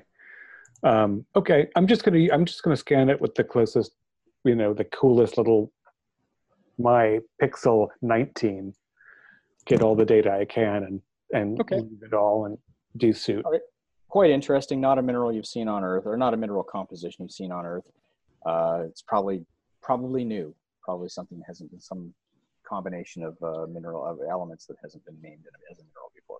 I'm going to talk to some family on Earth and see if it could be Nesleaudium. Okay. All right. Yeah, I don't see any reason why you shouldn't take some samples for your own. You're a scientist. Well, again, when we land, we'll see how things go. But I'm not going to bring it on the ship when we're still. So, the excitement over. You go about your business. You can see Mars now. It's a ball in the sky. You're heading towards it. I mean, everything's programmed. You're spending the rest of your day gathering up waste, essentially, things that you're going to food stuff you're going to ditch at the space station and all that. I'm busy Instagramming the pictures I took of the comet and the pretty stones. Of course. You're getting ready. You're going to spend like a little bit of time after you drop the pods and you go to the space station to hang out for a bit. Sorry, go ahead. Have we felt any difference in acceleration, deceleration as we're other than slowing down for the comet and then speeding up again? No. I wonder how they're dampening the acceleration, deceleration G-forces. Some new thing that we're not aware of. Yeah, that's what Dante told us, that these engines could do that. He didn't describe how it's possible, and that is as big a problem for me as the second law of thermodynamics problem with this drive. Once we have completed this, I feel like it's going to start to enter the public domain, but they still have all the patents blacked out. But it's not, I have no theoretical basis for how this works. I'm going to tell you guys, this piloting this thing, does what it says, but it isn't perfect. I mean, there are just some times when you have to undercompensate and overcompensate at the same time just to make it get the results. It's still unrefined. It's been interesting. I haven't flown anything like this before. Not like the simulations that I went through. You learn a lot on the fly. 100% true. The simulations were best case scenario. They were absolutely smooth, and you do notice there are some little differences in the way you fly. All right, you're packing your things you're getting ready for the drop. You go to sleep. It's essentially nighttime. Pilot, co-pilot, who's taking the night shift for flying or for sitting at the controls? I'll take the shift.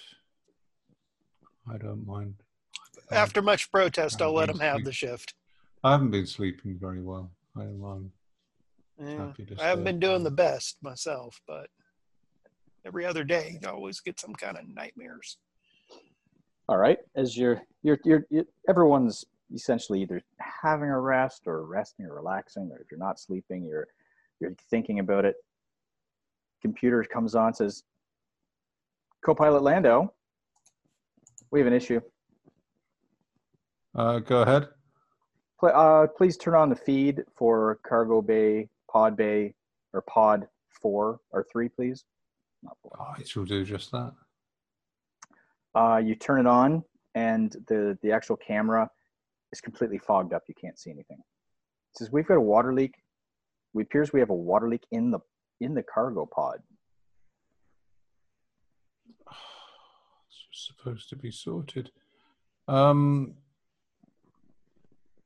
I assume that I've got some way of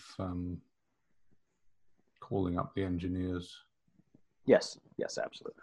And I will buzz the engineers and inform them What? exactly what I've just been told. What? We've got a water leak in the cargo pod. It's an immediate issue. I need you down there right away. Which cargo? Spiking. Temperature spiking. I can't explain it. I can't dampen the temperature. I'll suit up. Yeah, be careful. There's a temperature spike in there as well. I think we might have some sort of leak or something. Possibly the coolant, maybe. Sean, do we have like different types of suits for different environments, or is there like a fire suit? You have your flight suits, and you have EVA suits for going outside of the ship and coming around the other way. Now, one thing you do realize is you can actually access the pods from outside of the ship as well. The cargo pods. And which pod did you say it was that's being affected? The pod containing the pods that you're going to be dropping. So 3. Yes, 3. Oh, shit. All right, so I got my suit on as well. Should we suit up in EVA just in case we need to get out, or 1-in-1, or? Let's see what we're dealing with right now. All right. Okay. You suit up, you get down to the cargo bay, and you can see the actual, through the doorway, you can see the window on the cargo pod, and it's completely fogged over. And as you watch, something hits the fog and slides down it. What the hell was that? Great boogly moogly. What the hell? You know, Pius, these things are designed to land in the ice at the top of the planet and be affected by the water. If they're getting access to water, they're going to start doing whatever they do, which might be grow. And if it's uncontrollable growth, holy shit. Computer, ETA on drop zone. Barry, we 6 hours. might have to consider dumping this pod. There's something growing in there. There's something moving and hit the glass. I've lost all sensors in the pod area. I can't see. This is strange. You did not shut anything off. I know you didn't. Your computer's confused. It has no sensor abilities within the cargo bay. Can you use your suit cameras to give me an image of whatever it is you're looking at down there? Yeah, here, look. You can see through the glass, the plexiglass window. I'm going to call the captain. Yeah, I can't get the light to turn on in there. Sean, now where that thing hit the glass and slid down, did it take away some of the condensation? Can I go up and look into it? It might Yes, be you can. bubbling. Oh, you're going to go in the room? No. I'm going to go into the glass. It has a window. You're looking through the door to the cargo bay. You have to go into the cargo bay to see into the window of the individual cargo unit. There's the pod with a window inside of a room with a window. We're looking into the room. Well, I put the EVA suit on, so All right. Okay. I'm going to go into the first room, but to look, well, I'm not going to go right up to it. I'm going to see if I can go into the room and then look in. If I can't see, then I'll get closer to the glass. Is the power off in that room? No, power's on. Okay, so there is light. Emergency lighting. You go in and you can see through the window. There are the 3 objects. One of them is open at the top. The other one is opening. Oh, sorry. Continue. I was going to say, the one that is open, you can see that the contents are now on the floor and against the doorway to what you know to be cargo pod 4. Now, can I get a visual link from my suit to the pilot? Yes. I'm just going to connect that. All right. And then, I'm waking up. Oh, guys, this better be good. What's going on? We've got a situation, sir. There appears to be, well, it started as a leak in the storage pod. Now it appears that we've got something actually growing in there. In fact, it appears to be growing in front of our eyes, as it were. Captain, pod 2 is beginning to open now as well. All right, guys, get out of there. Seal off the cargo bay now. Aye, Captain. Who woke up the doctor? Oh no, that's sorry. That's the.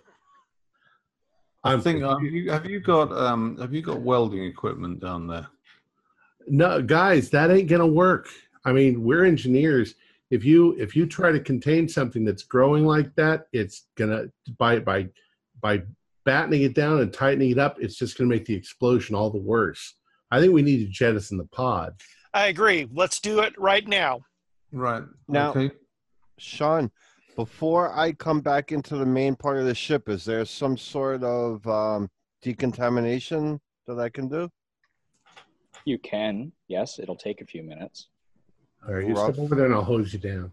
I still want to. I don't feel like coming back in without doing at least an attempt at that. Okay, well, we can't Absolutely. jettison anything until. That's right. I'm running up to the bridge, and You better get the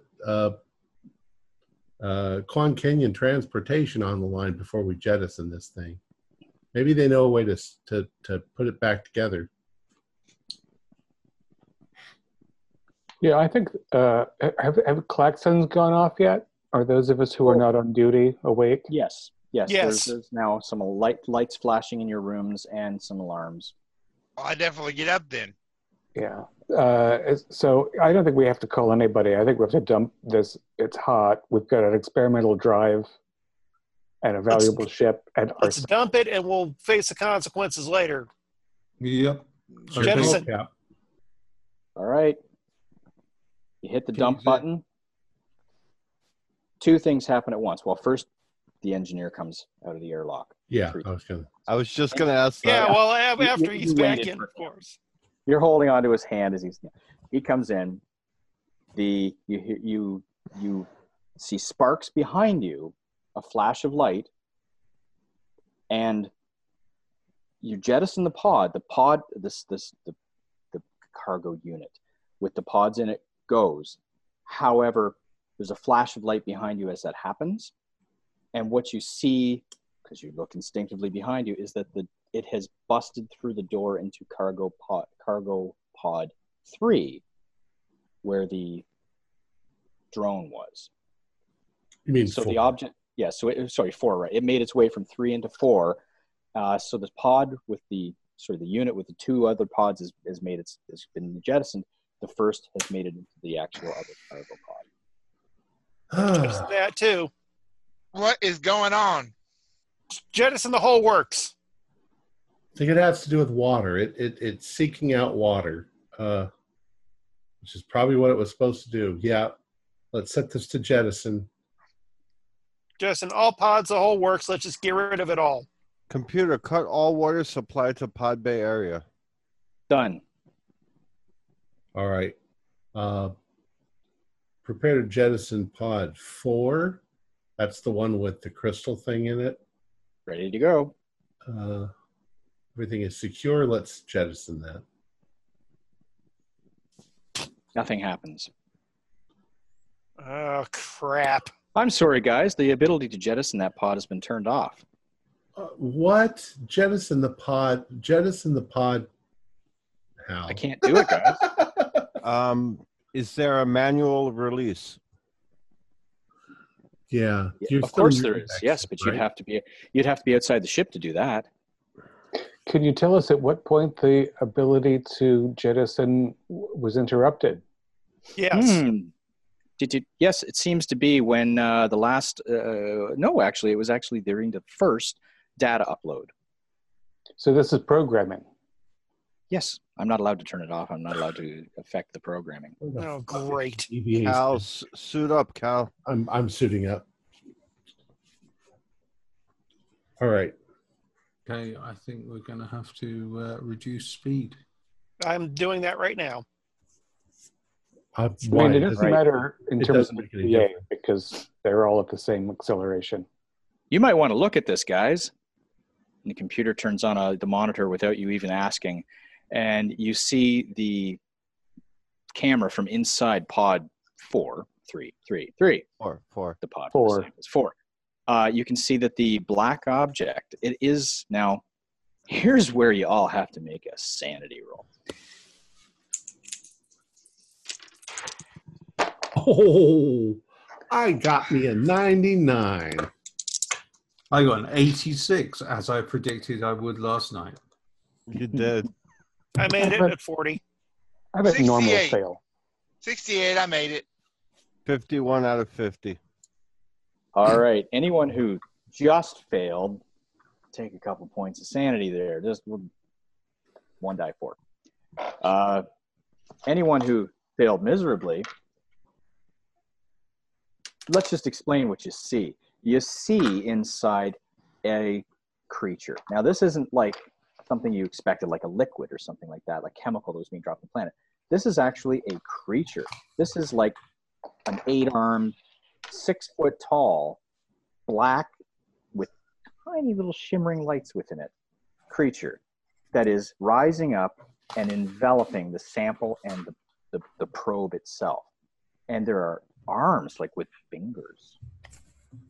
This is something totally beyond anything you've ever seen before. This doesn't make sense. I mean, aliens were proposed. They don't exist. But this looks alien to you. The hell is going on here on my ship? What do I roll for sanity? 6. Die 6, please. I grabbed my weapon. Which is a bottle of bourbon. I lose No, 4, but scalpel. that's not much of a weapon. What do you have? I have a jettison the fucking thing with the monster in it. My reaction, since I did some damage psychologically, is I am extremely frantic. I am running to the airlock to go outside and jettison that fucking pod before the monster gets out and eats us all.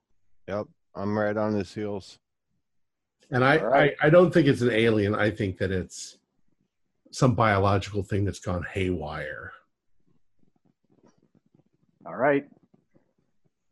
And did anyone actually try to send a message back to Quan Kenyon Corporation? I'm on that right now. Not my department. They have received your message. They're not responding. This is not a coincidence. Keep sending. Not Keep sending and on emergency. Full emergency. All right. computer says to you, who's going out the airlock? The engineers or one engineer or both? Both of you? Okay. Both. You guys are in the airlock. You're getting ready. Door shuts, air vents. You're going out the bottom of the ship where you can get back over to the area where you can manually open a slide and crank open to get the And we have whatever's necessary to. Yeah. You're doing that. Takes a few minutes. I mean, some space and stuff. So you're on your way to do that. Computer says, guys, I'm really sorry. I can't stop this. And then you hear, and it's the sound of the cargo doors opening. The cargo bay. Shit.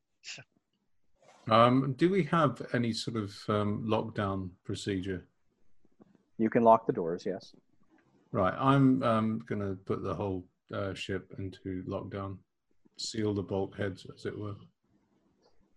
Ka-chunk, ka-chunk. You can hear the I don't have bolts to go. say as it were. I'm actually a pilot, aren't I? Seal the bulkheads. Jing, jing. Oh, that's controlling. Computer, what's going on back there? I'm sorry, guys. I can't control this. Hey, Cal, I think Is the this You're on not a- a computer, are you? I mean, really? Is this on an autonomous program? This is programming I can't control. I'm sorry, guys. I think this is a fail-safe override. If in case something happens, just to so whatever this is, information doesn't get out. The ship's actually turning. We don't know what's going on inside the ship. Ralph. Oh, No. I thought it was on comms. Sorry. There's a lot of talk going on. The computer's speaking to all of you. Engineers, you know something's going on, but it's in the background. They're not speaking to you. Pilot, co-pilot. The ship is now diverted course. It's heading directly. You look at the numbers. It's heading to actually burn up in the atmosphere on Mars. Do we have The escape hell? pods? Pardon me? Do we have escape pods?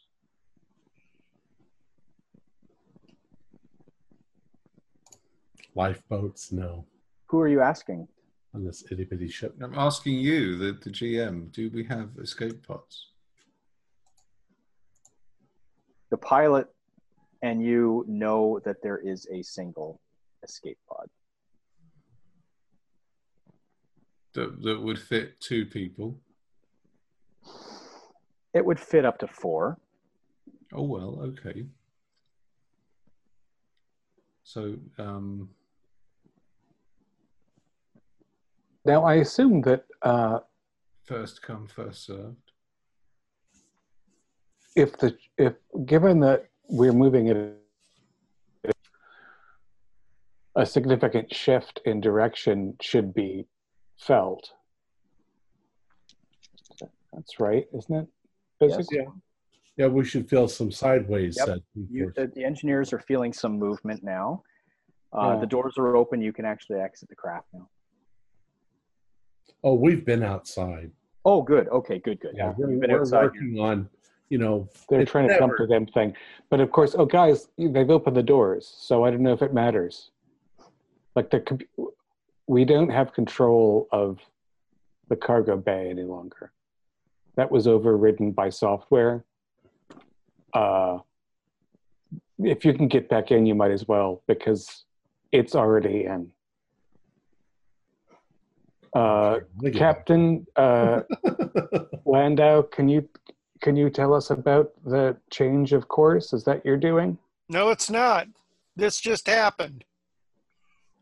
And where are we headed? We are headed on a wrong way course directly into the atmosphere of Mars. We are going to burn up very soon if we don't correct. Right. Okay. I think Computer. we start by suiting Yes. up. Or are we still in our suits from You're last time we suited You're up? still in your suits, I think. Yes. So, Hello. Computer, is there any way to bring manual control back? I'm working on it. Work on it faster. I make my way to the escape pod. You don't know where it is, and you don't know about it. Computer, do you know the source of the software update? It's called Quan Kenya Corporation. Then in that case, I'm really starting to feel sick, and I self-medicate. Guys, you might want to look at this, the computer says, and it shows the creature is now, the thing, whatever it is now exiting the cargo bay. And it was glowing from within. Was it glowing in the similar colors to the asteroid? No.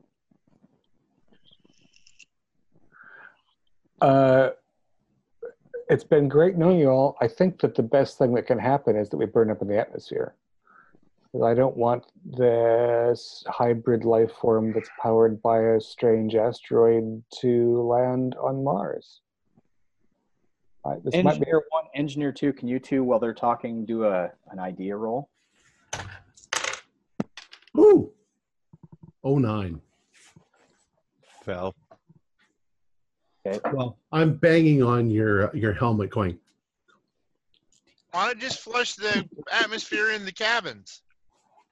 You just, I was going to suggest, yes. oh, sorry. go ahead, Sean. What's my Cal, idea? you came to the conclusion in your mind, wait a minute, cold. This thing doesn't like cold. Needs heat.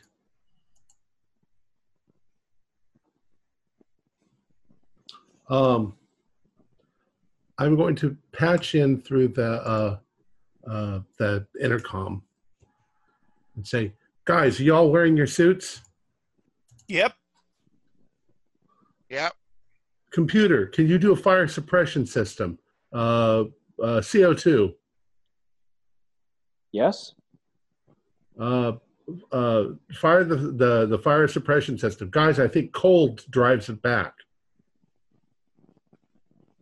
Why not flush the cabins of oxygen and then you'd let space inside? That will make it very cold. Space is not cold. That's a myth. CO2 is cold. Do it. Where shall I, what the entire Focus, ship? Wherever the life form is. Focus concentration. Yeah. All right. The hallway, it's Flush it. flooding the hallway with CO2. You see on the monitor, of course, CO2 pouring into the hallway, and the creature backing away from it instantly and being essentially pushed back towards the cargo bay. It goes into the airlock area. If we can get it back into one of the pods, we could just jettison it. Where is it Perfect, moving? guys. We, of course, can't see. We don't have monitors, so. Yeah, it's good so far. Keep pushing. Keep pushing. All If you right. get it to the airlock, jettison it. It keeps pushing. I see what you're doing, guys, and it keeps pushing the CO2, and it says, I can't shut the doors, though. He's pushing, and you don't see it anymore. As far as you know, it's in the cargo bay. Can you guys, you got your helmets on. Yeah. Grab a hold of something so you don't get pushed out into outer space. Let's see if we can suck this bastard out. Yep. Like in that old movie, Alien. Let's do it. Force event through the cargo bay. It's in the cargo bay as far as you know right now. Computer, access ancient record movie Alien. Scan in end of movie where they push the thing out the airlock. See if we can do that to this thing. You'd have to manually open one of the cargo bay jettison ports. All right, we're gonna work on that. Do it. You were already We got it halfway. We got it halfway. Computer, can you open any? Can you drop any of the storage pods? Absolutely. Drop them all. Well, That might create a vacuum, is because we have open bay door. the engineers will have to move out of the way. Gentlemen, have you got that? You guys are cranking away at trying to open the doors. Before we do that, just to clarify, Sean, where's the escape pod? The escape pod is actually, if someone were to actually go in the cargo bay in an area, I can tell you right now, behind 1 and 5 and 3, there is another storage pod in there that is not showing up on the records. I love this company. Yeah. All right. You want us to get out of the way? Let's get out of the way. Yeah, Cal, Pius, are you reading? You can get out of the way. We're going to try and drop the whole pod. Yeah, we moved Clear. down under the ship, past the cargo bay. All right. Are you? As soon as you are clear, the car computer says, "I'm ready to go if you guys are." All clear. Hold on. All right. Thump, thump, thump, thump.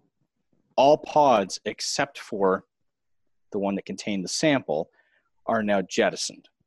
It does create a negative pressure situation, or positive pressure situation, really. Right. You see something fly past you along with the pods out into space.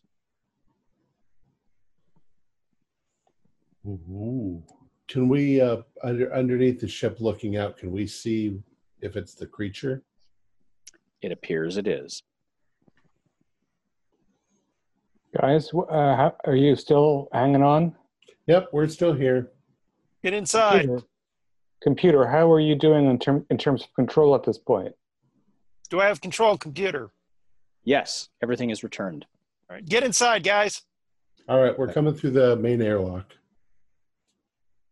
And as soon as you have visual, computer, I'd like to know what you can scan inside this storage pod bay. Yes, just a moment. Clear, venting the air, closing the hatches. Storage pod 4 is still in the unit, of course, because it hasn't been jettisoned. I have no camera inside there, but I can see that the rest of the cargo bay has been emptied, including the lifeboat. Oh, and crap. The pilot and co-pilot know that the lifeboat was the other pod. How did you jettison 6? Because it's behind 4. Well, Computer just moves it where it. Okay. you can. Went out, 6 moved over. They jettison from below, like they pop out. Oh, they dropped down. Okay. Yes, they drop down. That's how they're loaded in. So all that's left in the cargo bay is 4. Does 4 physically look intact? Yes. Okay. How's the bulkhead between the? Do we have computer? Have we control of the bulkhead between the storage pods and the ship? Yes. And can you scan for any software that indicates that you will lose control over that bulkhead? Can you look programming? For code? Programming is not preventing any further issues that I can see. Are there any seal damages or anything to the doors because of this incident? Do not believe so. Do you think we should repressurize, guys? I'm going to, I say hold on for just a minute. I'm going to go back there and look and see if there's any residual biological material that's attached to the walls or the floor or the ceiling or anything like that. Be careful in there. What's everyone else doing? Just so I know. I'm getting control of the ship and keeping us from burning up. You have it. Computer, I'm concerned about any radiation signal because it appears that asteroid presented a real threat. The radiation levels are dropping. I'm waiting in the halls for the engineers to come out so I can give them an examination. We don't have time for that right now. We'll just give us some time to make sure we're secure. Gonna hightail it to the nearest station. Yeah, call in. Yep, that's what I'm doing. Calling into the nearest station, hightailing it to it. As a thought and a precautionary measure, Sean, could you tell me if we were all in on the control deck and we initiated a full lockdown and sealed all of the bulkheads, would we be able to, are the environmental controls such that we would be able to flood a specific area with pure oxygen? Yes. Okay, that's good to know. I had to think about that. Yes. All right. So engineers, are you both going into the cargo bay area? Yes, I'm backing them up. I don't think we should be. Everybody should be in pairs. Okay, you walk into the cargo bay area. The doors, you open and shut the doors behind you. There's things lying around because with jettisoning all those things at once, a few things have come loose off the walls. There's an axe. There is piping. There is a couple of loose wires that had connected to the pods the storage pods to provide electricity to. They're arcing a little bit. There's still electricity coming through them. Then the pod is sitting there. Number 4 is just sitting there. The door is busted open where the creature had gotten through. Okay, no biological material anywhere on the walls or floor? Or... No, in the cargo bay area, there's nothing. It's just looks like it does when you're in dry dock, except you're in space. All right. But the pod 4 is the door's busted off of it. Yes. All right. I'm going to look in there.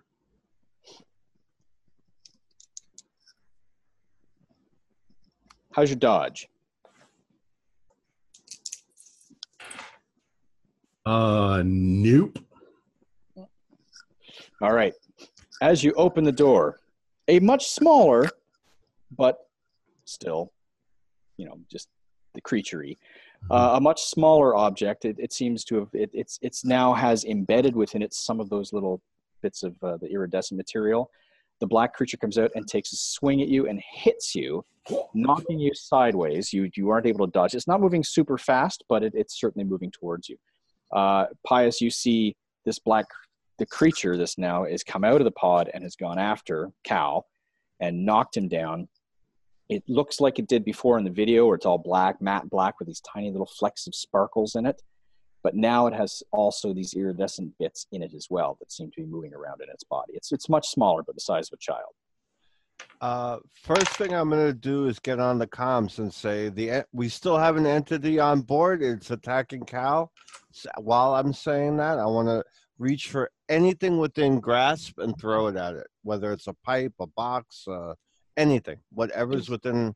There's a pipe. There's pieces of axes. There's an axe. I'll grab the axe and just swing at it then. All right, make a swing. And I'm on the ground on my back up against the wall trying to get away from it. Yeah. 17 out of 45. It's a hard, not an extreme. Woof. Okay. Well, roll some damage. What would that be? D8 or D6? In space, D6, because you don't have as much momentum. And I passed a sanity roll. Okay. 4 plus damage bonus, total of 6. Okay. All right. Creature is taking damage. It's backed away slightly, and now it's moving out towards you because you struck at it. It's not moving super fast, although you're not moving super fast either because of the EVA suit. So it's coming after you. Cal, you're actually able to scramble up on your feet. Okay. We need something cold, I yell. I doubt that we have fire extinguishers since that's what the computer does. Do I, by chance, have any liquid nitrogen? I don't think so. I wouldn't. That's all I can think. You've got a little tiny container of it. That's a spray can. What about the storage of the hydrogen from the electrolysis. Yeah. Hydrolysis. Not sure what that's called. Yes, there actually is. Yes, there's hydrogen that is stored. It's actually used to assist in the propulsion. Electrolytic. Yes. Yeah. Yes, there is hydrogen. It's stored somewhere on. Is it stored in liquid form? Yes.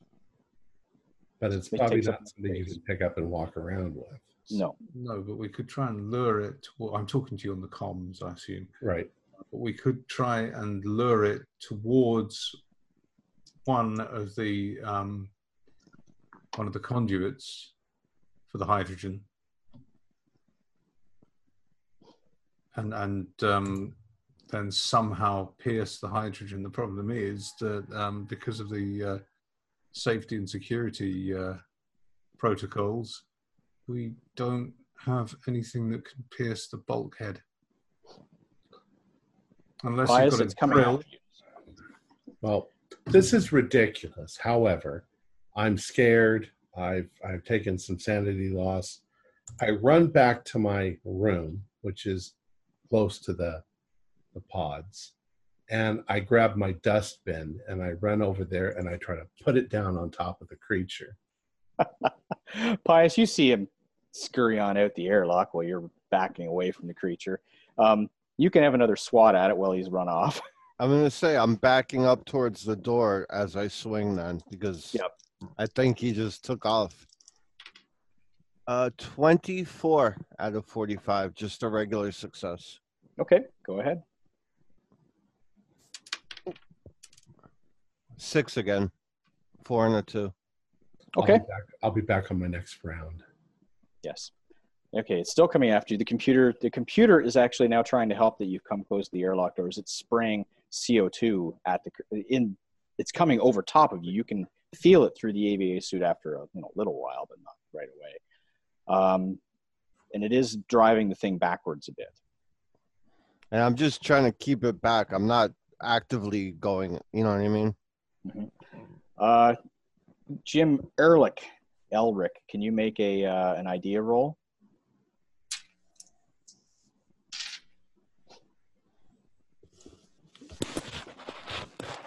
Odd 9.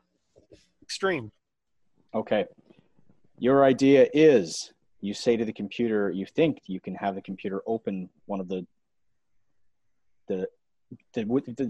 openings beneath the cargo pods, Mm-hmm. and create another vacuum, because he's in an EVA suit that actually has some jet controls.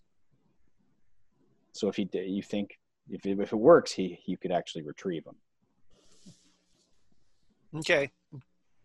Go for it. You have to tell the computer what you want. Sorry. Sorry. I was trying to speed It was just things an along. idea you had. Okay. Yes. Computer. Yes. See if you can push that thing to one of the EVA doors in the bay. One that you have control over, and as soon as it's over it, space it. All right, Pius, you hear this? You get the idea that they're going to try to open up another door. So the creature, it's spraying the CO2 at it, and it's fighting, and you can see one of the pod bays, the doors starting to open, and you can feel the pressure of the air within the cargo area, pulling it towards it. Just as I come running back with my trash can. Yeah, you're in the airlock. You go through one, you open up the other door, and you've got a trash can. You see this thing moving towards the open door. Guys, hold on. It's being sucked, but it's fighting it. Can I do like a golf swing? Yes, you can. Well, I'm gonna hold my trash You can got and let it go. Scoops it out. 98. You swing, and you keep swinging. You lose your balance, and you sort of, your momentum-wise, your boots come off the ground, and you kind of spin in the air a bit. Cal, Mm-hmm. what do you do? Well, I'm going to let go of the trash can and see if the trash can just rams into it. Both the trash can and the... It can get hit with the trash can. Let's see if it loses its. That's a 13. All right, the creature is actually at the edge right now, at the edge of the opening to space, and it's being pulled out. But the air pressure is starting to drop off because only so much air is right in there. The computer's shooting at carbon dioxide, and you can actually, there's things flying around, they're sliding towards the opening as well. Some pipes and some things are passing by your feet. You're not sliding yet because you have your mag boots attached to the floor, but you can feel the air pressure. It is starting to drop off though.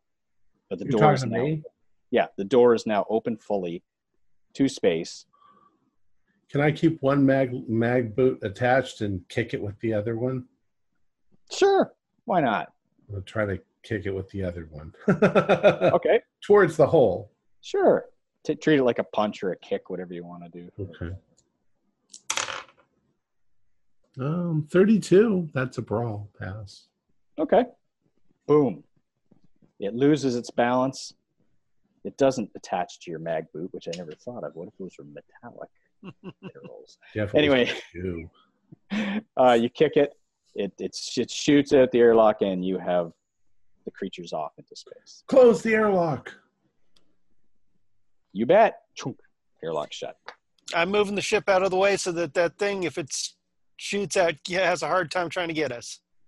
Computer, scan entire ship for any other life forms but the crew. I can't really do that, but I can look around. It looks around, and it doesn't seem to identify anything else in the ship. I'm going to keep searching the bay, though, with the axe in hand. Take a peek back in that, because we had the big one, then we had the little one. There might be like this one. No, you're done. That's it. You vacated the ship, and that is essentially the end of the story. Oh, well, but we got people we got to pick up and take them back. We've got people who've got to testify in front of who sent us on this mission. Yes. Well, that's the next episode. No. I succeeded with my unspoken commitment to myself of not leaving the cockpit. There you go. Can you imagine how much I'm a money they proper would pay pilot. us for us to keep our mouths shut at this point? Or they could just auto-destruct the ship and not pay us anything. We could have done that. That would cost them so much money. Well, Yes, we could have they done were that. willing to do that. They were willing Sean, to burn it up. That was a lot of fun, Sean. Yeah. That was, I'll tell you what it was. One shot. For a one shot, I'll tell you, I'm surprised at the way you did it. I was expecting, there were all kinds of things you could have done, like flooding the cargo bay with water, but at the same time opening it to space. You could have done that. There's all kinds of things you could have done. But either way, you did it the good old-fashioned way. So tell us what a it little was. crazy. It was, get this, a Shoggoth. I But knew it. what they had done is the corporation had captured a Shoggoth and had implanted throughout its body nanobots to control it. The idea being that they would land it, they would be able to control this creature and be able to make it assist in the terraforming, and then there was a kill code. Captain Pilot Ehrlich forgot that he was given a kill code. No. Well, the kill code I was given was to destruct the pod. The pods, yes. Yes, and I'm not going to destruct the pods unless I have to. That's true. That's true. There was a kill code that would have eliminated, because electricity would have destroyed the nanobots, so they would have lost control. That wouldn't have been the best thing either. They hadn't tested that. But yes, it was Shoggoths that they had assumed control of, the assumption being they could enslave them, not unlike, Elder. The elder things did, yeah. Mm-hmm. And Now use them to terraform, sorry. What about the algae? The Oh, propulsion that was just system. It's a red herring. All right. What about the crystalline entity? That actually was the reason the Shoggoth got loose, because the crystalline entity was providing a form of radiation that humans weren't familiar with, but because it came from another part of the galaxy or the universe, whatever, the Shoggoths recognized it as a source of energy, because it would actually, it provided them with the ability to overcome the systems. Even that small amount of that radiation it gave it enough ability to overcome its systems and release itself using its nanobot abilities. So Well, I tell you, I am never flying this cruise ship again.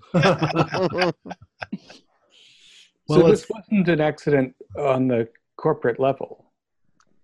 They did not expect it to escape, but once it escaped, they were going to sacrifice you guys if they had to get rid of the evidence. I knew the computer had that They didn't know the override. asteroid would affect it. That was just weird luck. Right. Yeah, it was just weird luck. It just happened to be the secondary mission that they were going to throw at you, and by chance, it caused everything to go into disarray. Oh, cool. Well, let's go ahead and finish. Our players included Jason Melichok, Mick Swan, Ford Fitch, Jerry Bryant, and David Gasaway, with yours truly as the keeper. No, I'm not the keeper of the secrets.